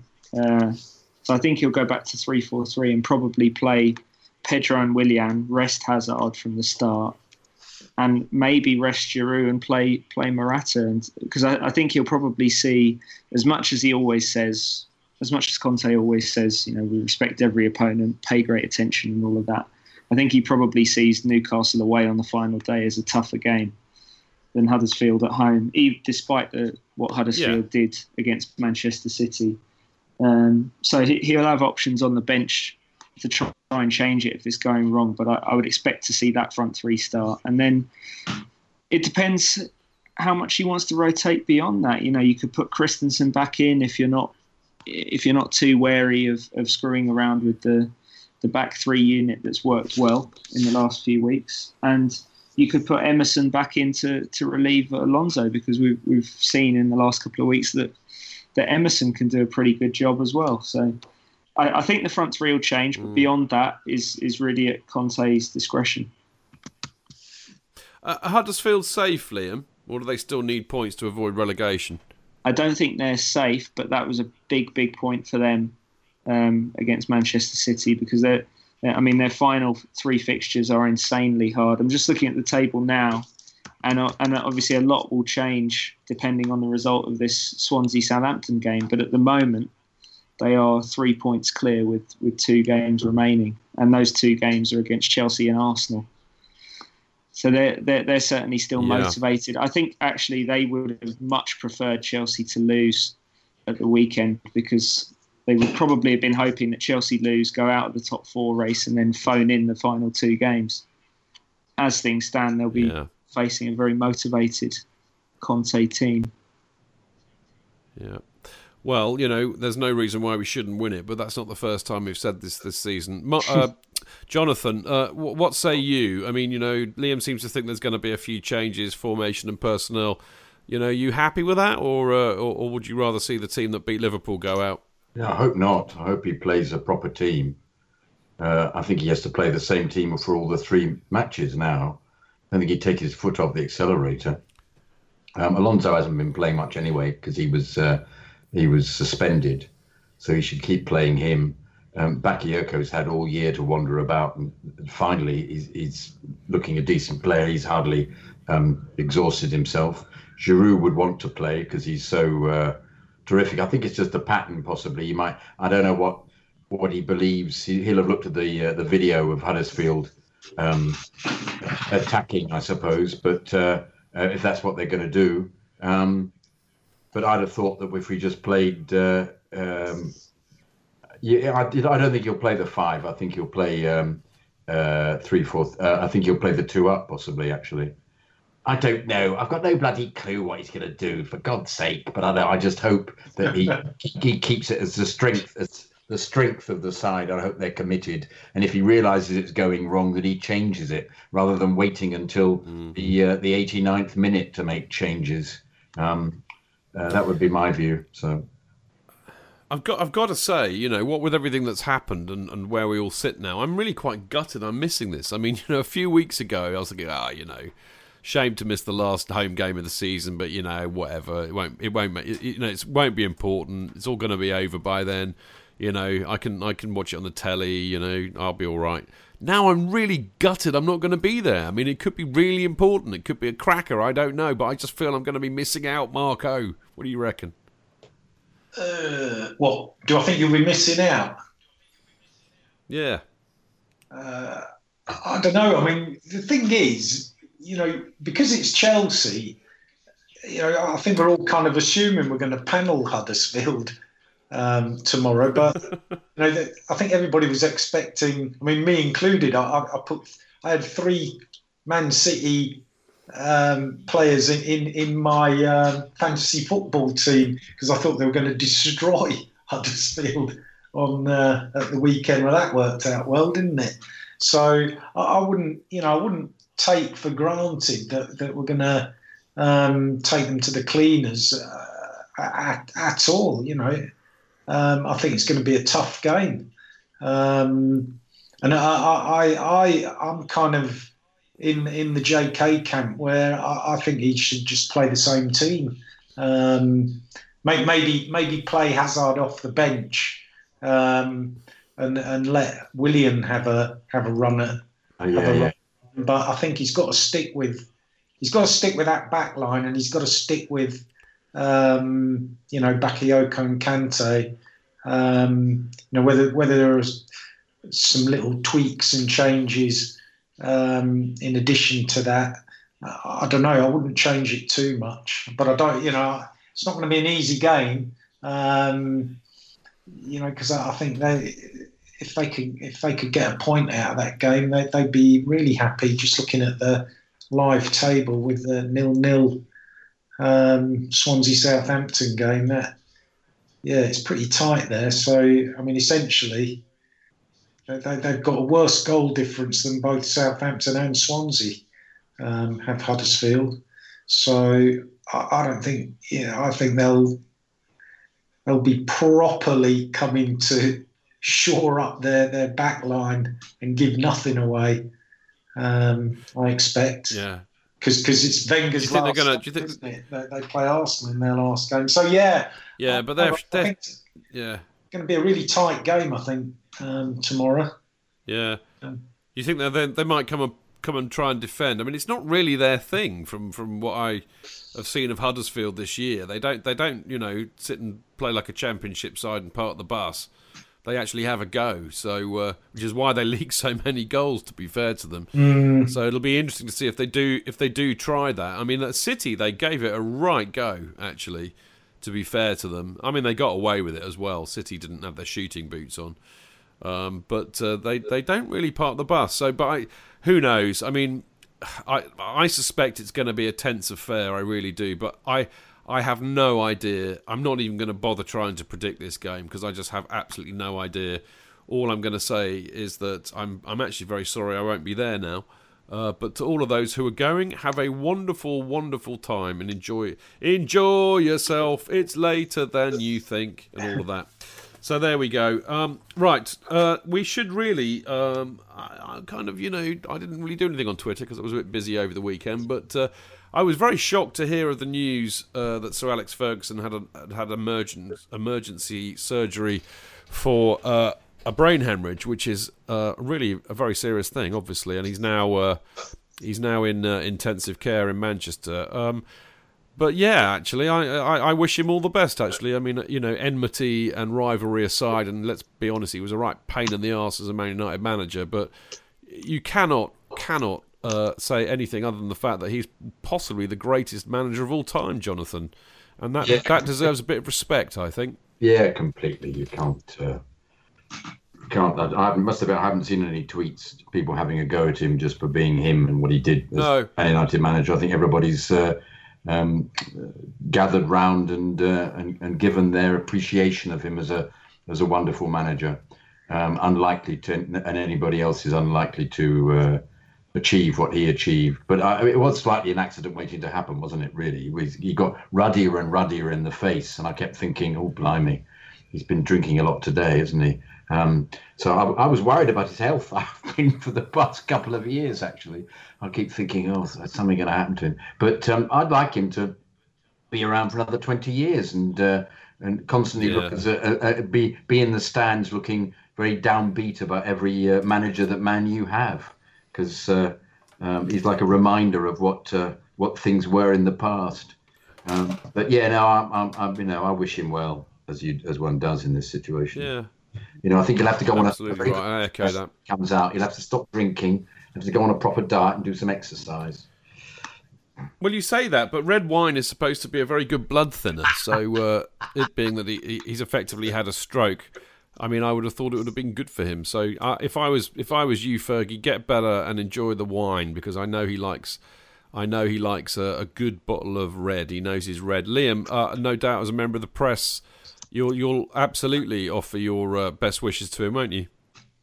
Yeah, absolutely. It's one of the regrets of my young career that I never really I was never in a Ferguson press conference, and I never really got to deal with him for good or for bad, whether it be the hairdryer or just getting a question answered.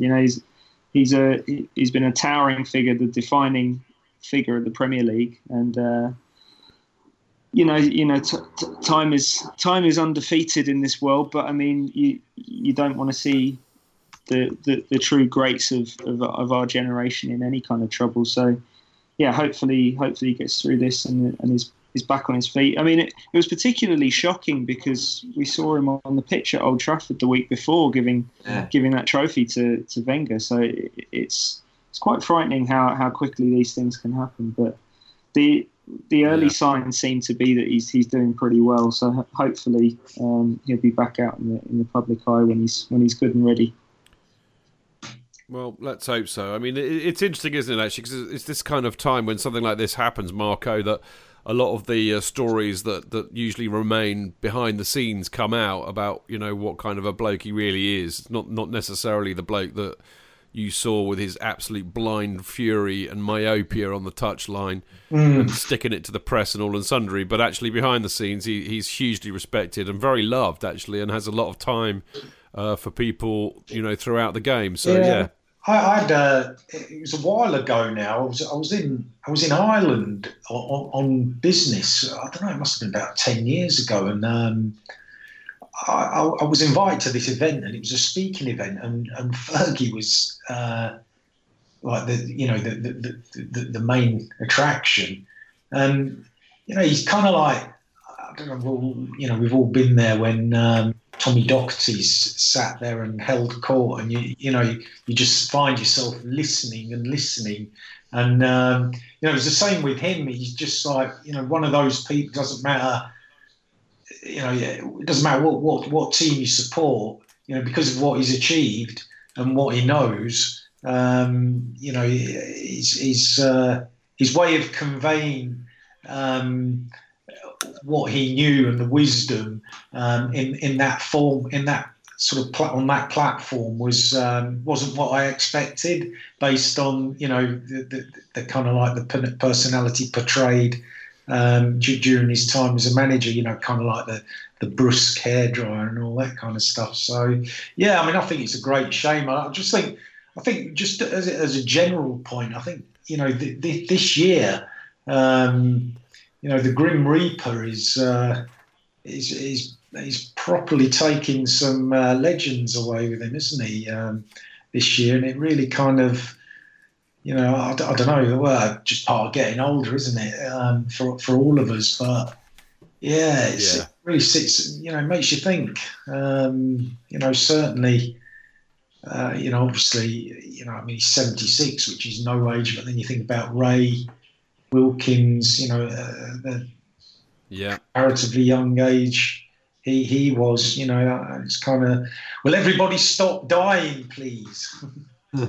Yes, I second that. That's a laudable sentiment. But I very nearly interviewed him about 12 years ago when I was doing that programme on goals for and goals against Man United. But quite rightly, the main producer on the programme, who was a Man United fan, he got the honour, and it was quite a big event, and they took him a nice bottle of wine, and apparently he was an absolute sweetheart. So I was kind of gutted that I never got the chance. That would have been one for the memoirs, that one. But hey, I got to interview Peter Osgood, the last interview before he died. So I suppose I was lucky in that respect. Anyway, yeah, get well, Fergie, from all of us.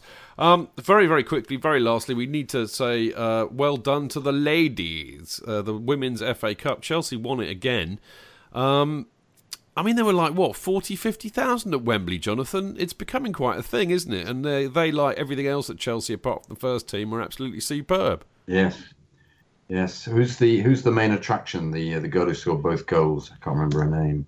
It's Frank Kirby, isn't it? Yeah. Brilliant. I wish I'd get my daughter interested. I said, can we go to the cup final? And she said, well, I've got gymnastics first, she said, and then I'm going to play with a friend on the trampoline. I went, okay.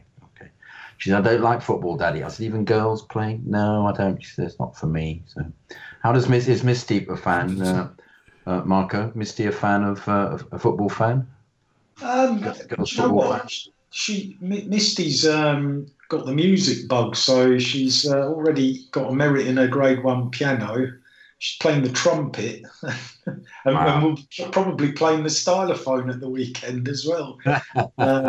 So yeah, I mean, she kind of like, and to be honest with you, I'm all for it, because if she suddenly decided she wanted to start coming to the bridge anytime soon, that would change the whole dynamic of my football experience, I think. So yeah, she's not showing any inclination at the moment, but I do plan to bring her to the bridge before the redevelopment starts. So that'll be in the next couple of seasons. She will make her bow in gate 17. You know what? You could always get her selling the fanzine, mate. Well, yeah, yeah. Only £1. Hurry up. Yeah, God help us. God help us indeed. We look forward to the day that Misty makes her debut at the bridge. We really do. She's a poppet. Right. Okay, enough of all of that. Well done to the ladies, as I said. Now, part 4, final part. We've got some fantastic emails for Jonathan to read out. Do not touch that dial.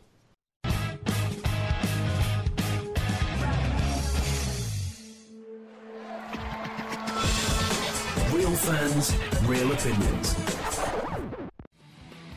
I'm Jason Cundy, and you're listening to the Chelsea Football Fancast. Up the Chelsea! Footballfancast.com.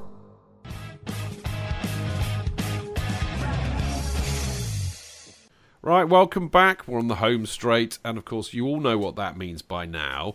It means that Jonathan gets to read out your correspondence that you so kindly write and send in. And as always, we've got some absolute blinders, some peaky blinders this week. Jonathan, would you like to do the honours? Email number 1, Jeff Funderburk. Yes. Hello, gang. I've been thinking about emailing you guys for a while, and I've finally come up with a worthy subject matter, and that is to simply say thank you. Good. All right, Jeff. Thanks. That's a brief mail. Oh, there's more. Sorry. Yeah. I've been a Blues fan for about 15 years now, even before decent television coverage here in the States. As you may or may not know, the broadcasting of Premier League matches really took off over here a few years ago, and now we can watch almost every match. Before this, however, I had to follow the team any way I could.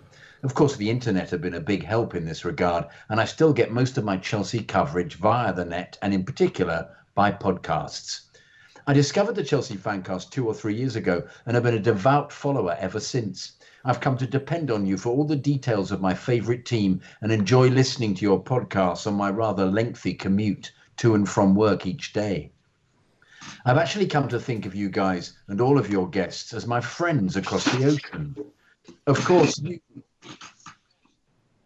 you, Chidge, and you, Jonathan, are the reason I listen in every week. Oh, Jeff. But your impressive array of guests and their insights are also an integral part of my Chelsea experience. Yeah, they're the best thing, actually, Jeff, to be honest, Ian Chid. I do listen. Wouldn't be hard, would it, JK? I do listen to some other podcasts, but you guys are my main source of information. I've also found that we have some things in common. I know you both are involved in TV and film production, as am I. I'm aware that JK's mum's nickname was Pinky, as is my 93-year-old dad, though he's Pinky. Although that's the same, Pinky, because he's put Pinky. I think she never quite worked out whether it was IE or Y, actually. Now, the reason, very quickly, I'm going to digress, is because there was an actor in that period. Actually, but no, your surname isn't Barnes, because that's why my mum was called that, because of Pinky Barnes. Pinky Funderburk isn't, there isn't a precedent. Anyway, my dad was an Air Force pilot stationed in Ipswich during World War II and has passed his affection for the people of England onto me. I also know that JK and I are roughly the same age, 35, yet both have a childlike affection for the Blues. Yes, very childish. I can be as silly as he is. Good for you. I also even asked for and received good advice on gin from Miss Churchill. She knows what she's talking about, not only in regards of football, but on the lovely nuances of a good bottle of gin as well. Yeah, she certainly knows about that. Now, I was not raised in a soccer-loving household, but I played soccer in in high school and went on to become a coach and a licensed referee later on in life. Good for you. I can only imagine growing up with the long-standing traditions of a century-old club like Chelsea. 113 years, actually. Although I'm very much enjoying the first 2 years of my excellent young MLS team, the Atlanta United. So the fact that I live in the United States means there's a very real chance that I may never get to see Chelsea play at the Bridge. Well, could you be playing when? Yeah, no, but surely.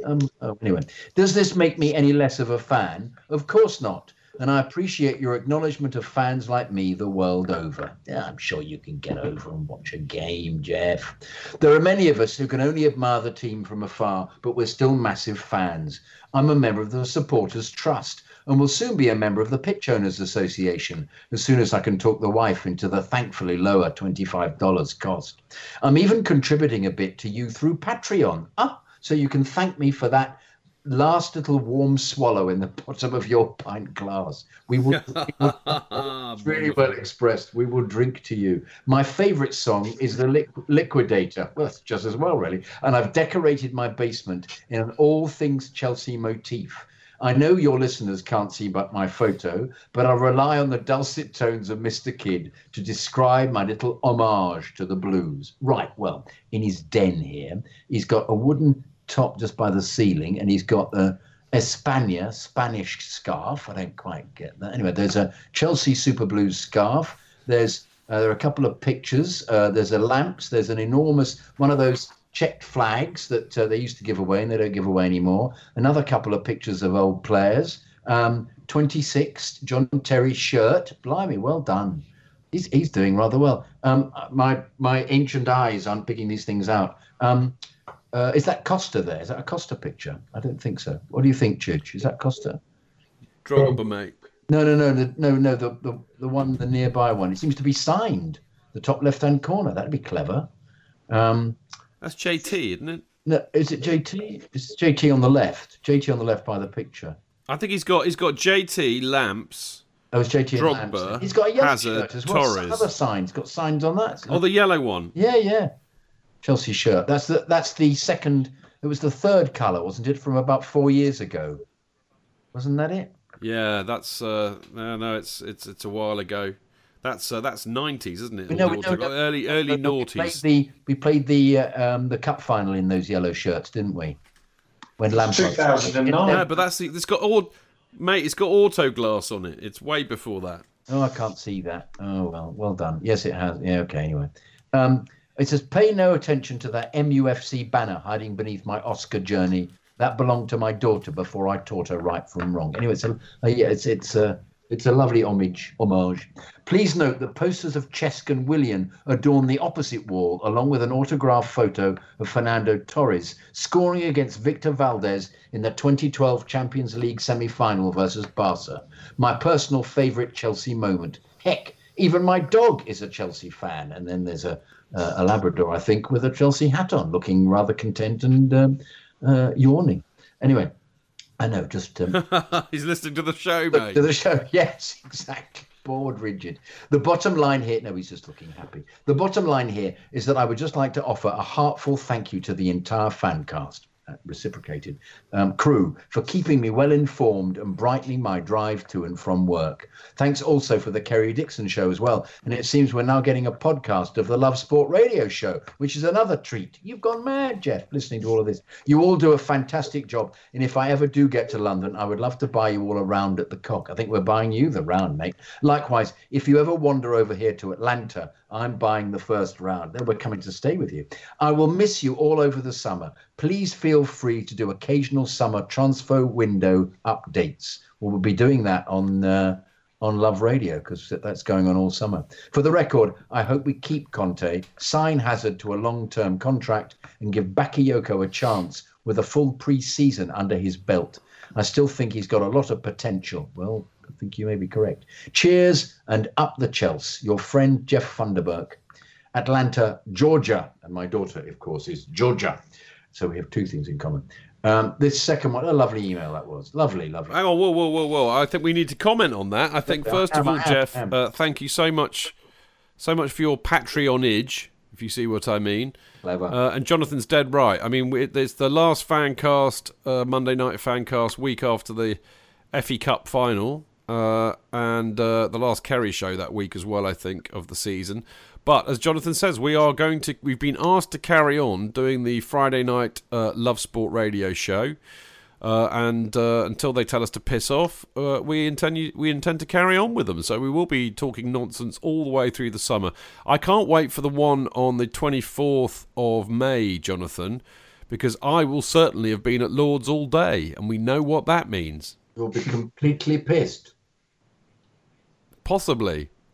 So you have been warned. So, but yeah, we're going to do them every Friday. We're going to keep going for them. And as Jeff said, we're now doing them as podcasts, and they come out either on the Friday night when I get home or the Saturday morning, depending on how busy or knackered I am. But so keep listening during the summer. There will be stuff for you to listen to, courtesy of the Chelsea Fancast. Great email that, Jonathan, wasn't it? Oh, fantastic! As always, the guys who support us from abroad are completely wonderful, absolutely superb. The amount of energy required to support a team on the other side of the world is just absolutely brilliant. So, well done. Email 2. What do you reckon, Chidge? Aubrey or Aubria Robards? Aubrey? Well, when we met her, she was, because we met her, as of course, you will Aubrey. find out when you read Aubrey. it. But yeah, she said Aubrey, didn't she? Yes, she did. Sorry, of course, Robards. Yes. I should have asked her. She was related to Jason Robards. I'd forgotten about that. Hey there, everyone. How are you guys? I had the wondrous joy of meeting most of you with my husband, Matt, yes, of course, Aubrey, on our very first trip to London over the Easter holiday. We came over with the London is Blue podcast, and truth be told, when my husband mentioned last December that we had to go to London in March because Stamford Bridge was getting levelled and rebuilt, I expected a lovely kid-free trip filled with tourism, museums, and some Chelsea. Little did I know the trip would be almost exclusively Chelsea, and I would love every minute. I do support Chelsea, but I'm not on my husband's level of adoration. For example, I'll watch games from home, but I'm not joining him at 5 a.m. on a Saturday at a pub to watch it live. Sorry, guys. But lots of U's and a T. Meeting you all at the live recording of the podcast that Saturday at the Atlas was the beginning of a fantastic weekend. Even though our first match at the Bridge was a crap loss, we were able to happily drown our sorrows in a proper pub, which we closed down with Chidge. Needless to say, London Matt and London Aubrey are way more exciting than our boring A to Z versions, to be American. Watching my husband... No, AZ, Arizona. Oh, sorry, Arizona. Sorry, you're absolutely right. AZ versions. Watching my husband see sights he's dreamed of seeing since we were both teenagers was amazing, and you all made it even more special. You truly made us feel welcome and gave us a beautiful weekend of authentic Chelsea football. I debated on writing in since I'm a super new listener, but you should know you are indeed a super new listener, but you should know you all made Chelsea the best part of our trip. And I dragged Matt all the way to Watford to see the Harry Potter studio, for crying out loud. This trip will always hold a place in my heart and has forever changed my podcast lineup. Since Matt listens live on Mixlr every Monday, I promised to give the Fancast a listen. I must say, you are all wonderfully charming, even when you're threatening to mute each other's mics. I also really enjoy the Love Sport radio show you've been posting, and have looked a fool many times grocery shopping while listening to it because I can't stop laughing. Good, they're laughing. She's laughing with you, Chidge. Great. We are already planning our next trip and cannot wait to see all of you again. Let us know if you're ever in Phoenix. Matt will be happy to taxi you around. Smiley face. With love, Aubrey. Fantastic. She was great. They were great. They were a lovely couple. They were so friendly. It was good to meet them. Once again, coming over, watch the team, and watching from America and then coming over, and it's just wonderful. Superb. That was a great... I mean, in spite of the fact we lost to Spurs, which I'm afraid is indelibly imprinted on my mind, you're right. I mean, we were all there. You, me, Liam and Marco were in the Atlas at various stages. We met Matt and Aubrey, and they were absolutely delightful. I particularly like the fact that she mentions that it was a proper pub which we closed down with Chidge. Just to translate that from American, that means that I crawled out of there at about midnight. Absolutely wankered. No other way to describe it.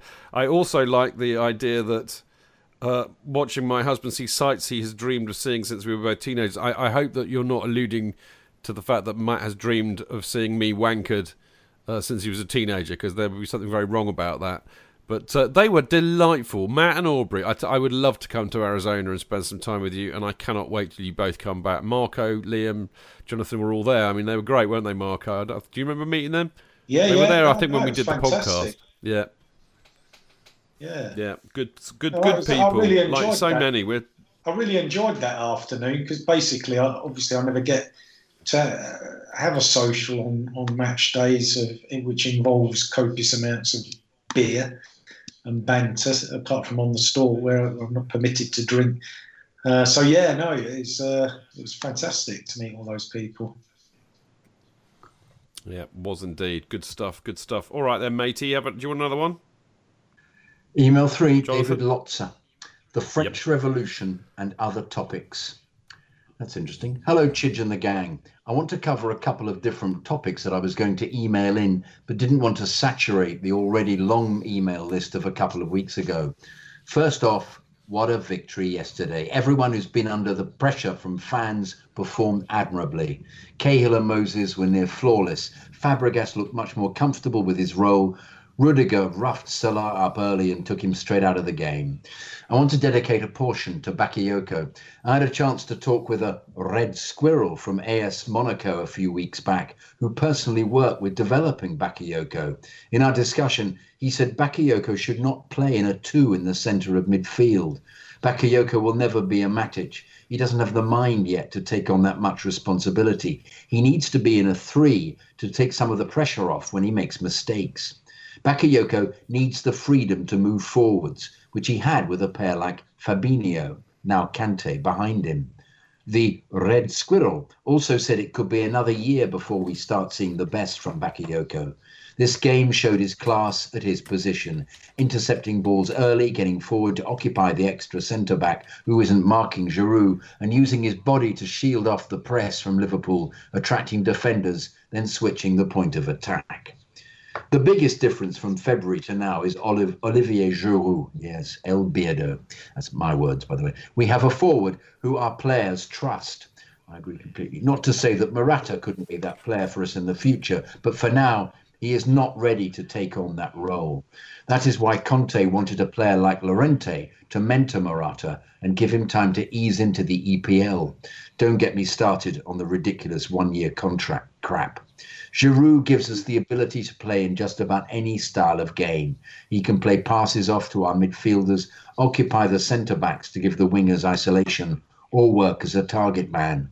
Giroud is the sole reason our season has turned around. That's what I was saying earlier. Now we have a real shot of getting top 4. This is what Conte has been wanting to do from day one of the season. He didn't get the players he wanted, especially I think he wanted very old Italians, especially the experienced target forward, yes, Llorente, in the summer. So he had to revert back to the 3-4-3. As a coach myself, I completely understand Conte's frustration. He is the 3rd fastest to 50 wins in history. He's been one of the best managers in the world at top clubs for almost 6 years, and he still can't get the players he wants. What else does he have to do? It must be beyond aggravating. I'll be very disappointed if we keep Conte and still do not get the players he wants. He has shown he will give the youth a shot, and we need to show other managers to come that we can give a manager a chance to play his style with financial support. I will save other topics for another email. Thank you for all that y'all do. Up the Chelsea, David Lotzer. Now, the problem is, David, is that I think the players, as I've said before in here, the players he wanted to get were all in their 30s and all Italian and all wanted more than 1 year contracts. And that was the major problem. And that's why he disappeared. Isn't that right, Liam? Was that right? Was that the view that he was after? He was trying to get players that the board wouldn't have anything to do with because they were all, like Bonucci and... And what was the other guy? Chile, what's his name? The other Chiellini, the other slightly mad man. And he wanted. Yeah, I mean the age profile was a big, broader issue with the transfer policy. I mean, there were also players that he wanted that were just too expensive. Like Bonucci would have been about 60 million euros, which when you add that to his age and the contract demands and everything else, I think Chelsea just didn't see it as a good investment, especially when they already knew they had Andreas Christensen coming back and they actually wanted to try and give him a chance to break in. I don't think we would have necessarily seen Christensen this season if Bonucci had arrived. So everything happens for a reason, perhaps. Yeah. What does that mean? Well, I think it means that that Christensen certainly has had an opportunity he wouldn't have had otherwise, and he's probably been one of the best things about Chelsea's season, despite his recent mistakes. Fair point. I understand now. Thank you, Liam, for clarifying. I'm clearly not very bright, but there you go. Jonathan, rescue me. Email number 4, Nate Piacentino. Hello, friends. I just want to start off by saying that Mo Salah is clearly the best athlete Egypt has ever seen, not only for his obvious footballing ability, but there is great potential for him to make the Olympic diving team as well.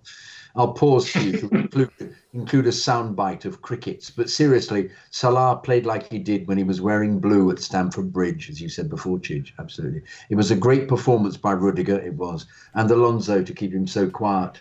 But perhaps the best part of the day was that we weren't blinded by the glare off Bobby Chompa's smile.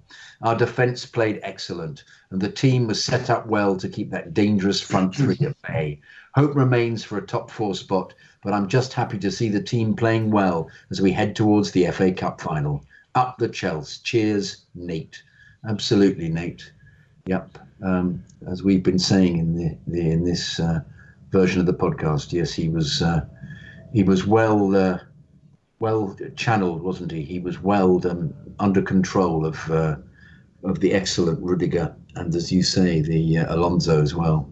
I thought Alonso had a good game as well. Actually. We haven't mentioned him very much, as well as Moses. I thought they all played very well. Defence was excellent, wasn't it? So, yeah. I'm glad he also took the piss out of.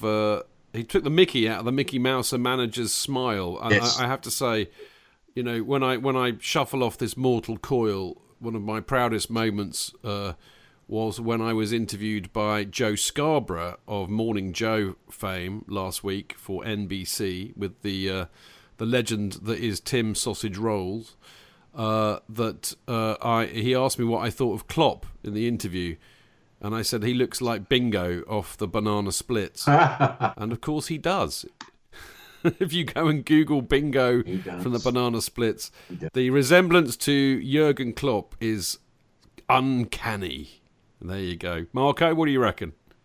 I'm just Googling him now. Well, Google him and then I'll hear you laughing in the background. As sure as eggs is eggs. Well, there we go. Jonathan, as always, brilliantly read. Fantastic emails, people. Keep them coming. Please keep them coming. We really, really do love getting your emails. It's for us, it's the highlight of the show. It means we don't have to talk about nonsense about football, and we get to hear what you think. And that's, again, why we like to hear from you on the radio, by phone. Phone us up. We'll tell you all about it in a minute. But before that, if you want to send in any emails, get them in before Monday and send them to chelseafancast@gmail.com, and they will be read. Marco is laughing. He's Googled the image. What do you reckon, Marco? Somebody's actually, if you just Google Bingo Banana Splits, somebody's actually put a picture of Klopp next to Bingo. You're right, and the person who did it on Twitter is a Chelsea supporter. It's the roast beef. How about that? It is the roast beef that make it. What a set of gnashers. Yep, absolutely. What a set of gnashers. Okay, people, it's time for us to go. I just feel the urge of saying "Dear Drooper" at this stage, but I'm going to restrain myself. Anybody who loved the Banana Splits as a kid will know what I'm talking about. Anyway, we will be back. Now, if you can't send us out, okay, at the end of the show by playing that on stylophone, we're doing it all wrong, Marco, and I'll let you ponder that. Anyway, we'll be back next Monday, which will be May the 14th at 7 o'clock, looking back at the end of the Premier League season with our matches against Huddersfield, which of course is tomorrow, and Newcastle coming up on Sunday, and it'll be about, can we make the top four? All will be revealed, and of course I will be joined as ever by Jonathan and also Clayton Bierman and Alex Churchill. Before that, of course, I will be recording the Kerry Dixon Show with the one and only Kerry Dixon this Thursday, so make sure you download and listen to that from Acast, Apple, SoundCloud, et al. And of course, this Friday between 7 o'clock and 9 p.m, we'll be doing the Chelsea Fancast for Love Sport Radio.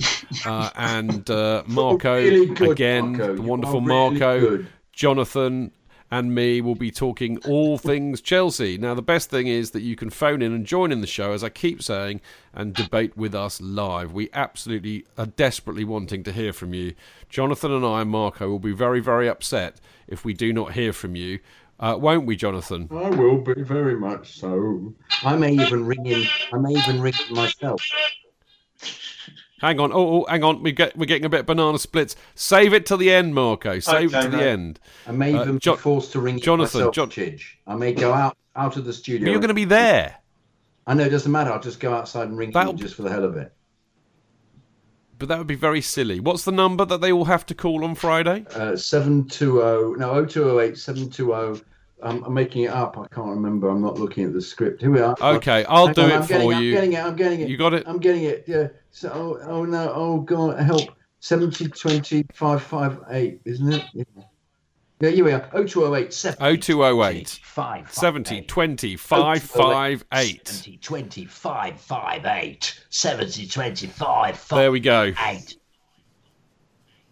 7 till 9. That's the time on Friday night. Do it, people. Do it. Now, of course, to listen to the show, it's easy. It's 558 on AM, and it's on all of the. It's on the digital channels, the DAB, the DAB. But of course, you can also listen to it on their website, which is lovesportradio.com, and you can listen to it through your radio player and TuneIn app. So there you go. Right, time for us to bugger off. We've been here enough. We've outstayed our welcome. But you can follow us on Twitter at Chelsea Fancast, me at Stanford Chiz, Jonathan at Jonathan Kidd, Marco at Gate17 Marco, Liam at Liam_Toomey, and of course check out the website chelseafancast.com. As always, huge thanks to Hion and the Fancast bloggers for their regular content going up during the week, and everything we write gets posted on Twitter and our Facebook page, facebook.com/Chelsea Fancast, so make sure you check them out, like and retweet them. And of course, good luck to Alex and Hion for the Football Blogging Awards. They've been nominated. We have, tried to get the vote out as much as we could, and hopefully that they will win. But that will actually be going on. We're doing the Love Sport Radio show next week on Thursday because we're all at the Legends game. So we'll hopefully get Leon and Alex to phone us up live just as they've collected their awards. That's my hope anyway, but we shall see. Right, we got to go. Marco, as always, it's been an absolute pleasure. Oh no, I'm going to come to you last and you can just try the banana splits then. First of all, Liam, lovely to have you on the show as always. Absolute pleasure. We're indebted to you for your time. Thank you very much. Lovely to be back, guys. I hope to speak to you again very soon. Yeah, you're on in a couple of weeks, mate. You've got the last show of the season, I think. That's haven't good. You? The big season wrap up, mate. Who knows whether we'll the big be talking season wrap about up, celebrating an FA Cup win or a Champions League campaign or Rafa's revenge. All of it. Don't even go there. Don't even go there. Don't even go there. Yes, I noticed that. Southampton have taken the lead, which is great news for my Southampton mates who were distraught on Sunday or whenever it was, Saturday, and were texting me with their opprobrium of John Morse, which I heartily concur with. Jonathan, as always, super to have you on the show. I look forward to seeing you again on Friday. Thank you. I look forward to it as well, Chidge. Lovely to be on with such esteemed company as always. Thank you. As always, yeah, they're great value, aren't they? They're much more sensible than you and I. Always a pleasure to listen to them. Marco, always great to see you, mate. Lovely to see you on Sunday. Great to have you on the show. thoroughly looking forward to seeing you again on Love Sport Radio this Friday. And are you going to play us out beforehand? We may do. I might be driving actually, but I'm sure I can squeeze one down. But I've got to drive straight back to Winchester afterwards this Friday. Would you believe? But I might be able to give you a lift back, kind of, southwest way if you're lucky. Anyway, I'll see you on Friday. But thanks as always for this show. Are you going to play us out with the Banana Splits? Let's give it a go.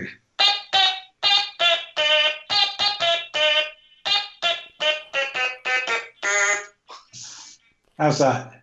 You don't get that. That's perfect, mate. You do not get that on any other Chelsea podcast. That is what makes the Chelsea Fancast so special. Marco, you're a genius and a legend. I love you to pieces. I'll see you Friday. See everybody else soon. Cheers. Thank you all for listening. See you next time. Until then, keep it blue, keep it Kevin, keep it Chelsea. Up the Chelsea!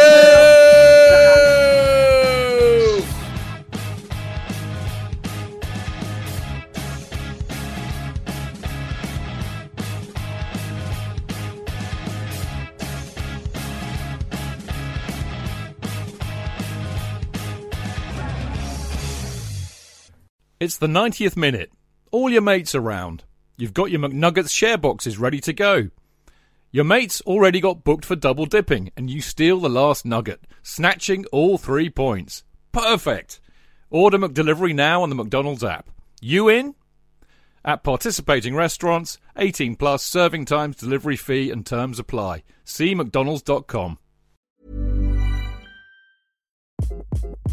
Hi, this is Craig Robinson from Ways to Win, and support for this podcast comes from Invesco QQQ, the official ETF of the NCAA. Invesco QQQ is proud to sponsor this episode, and even prouder to provide access to innovation for the last 25 years. Basketball has had innovations over the years, too. We're seeing the game played in new ways every day. Learn more at Invesco.com/QQQ. Let's rethink possibility. Invesco Distributors, Inc.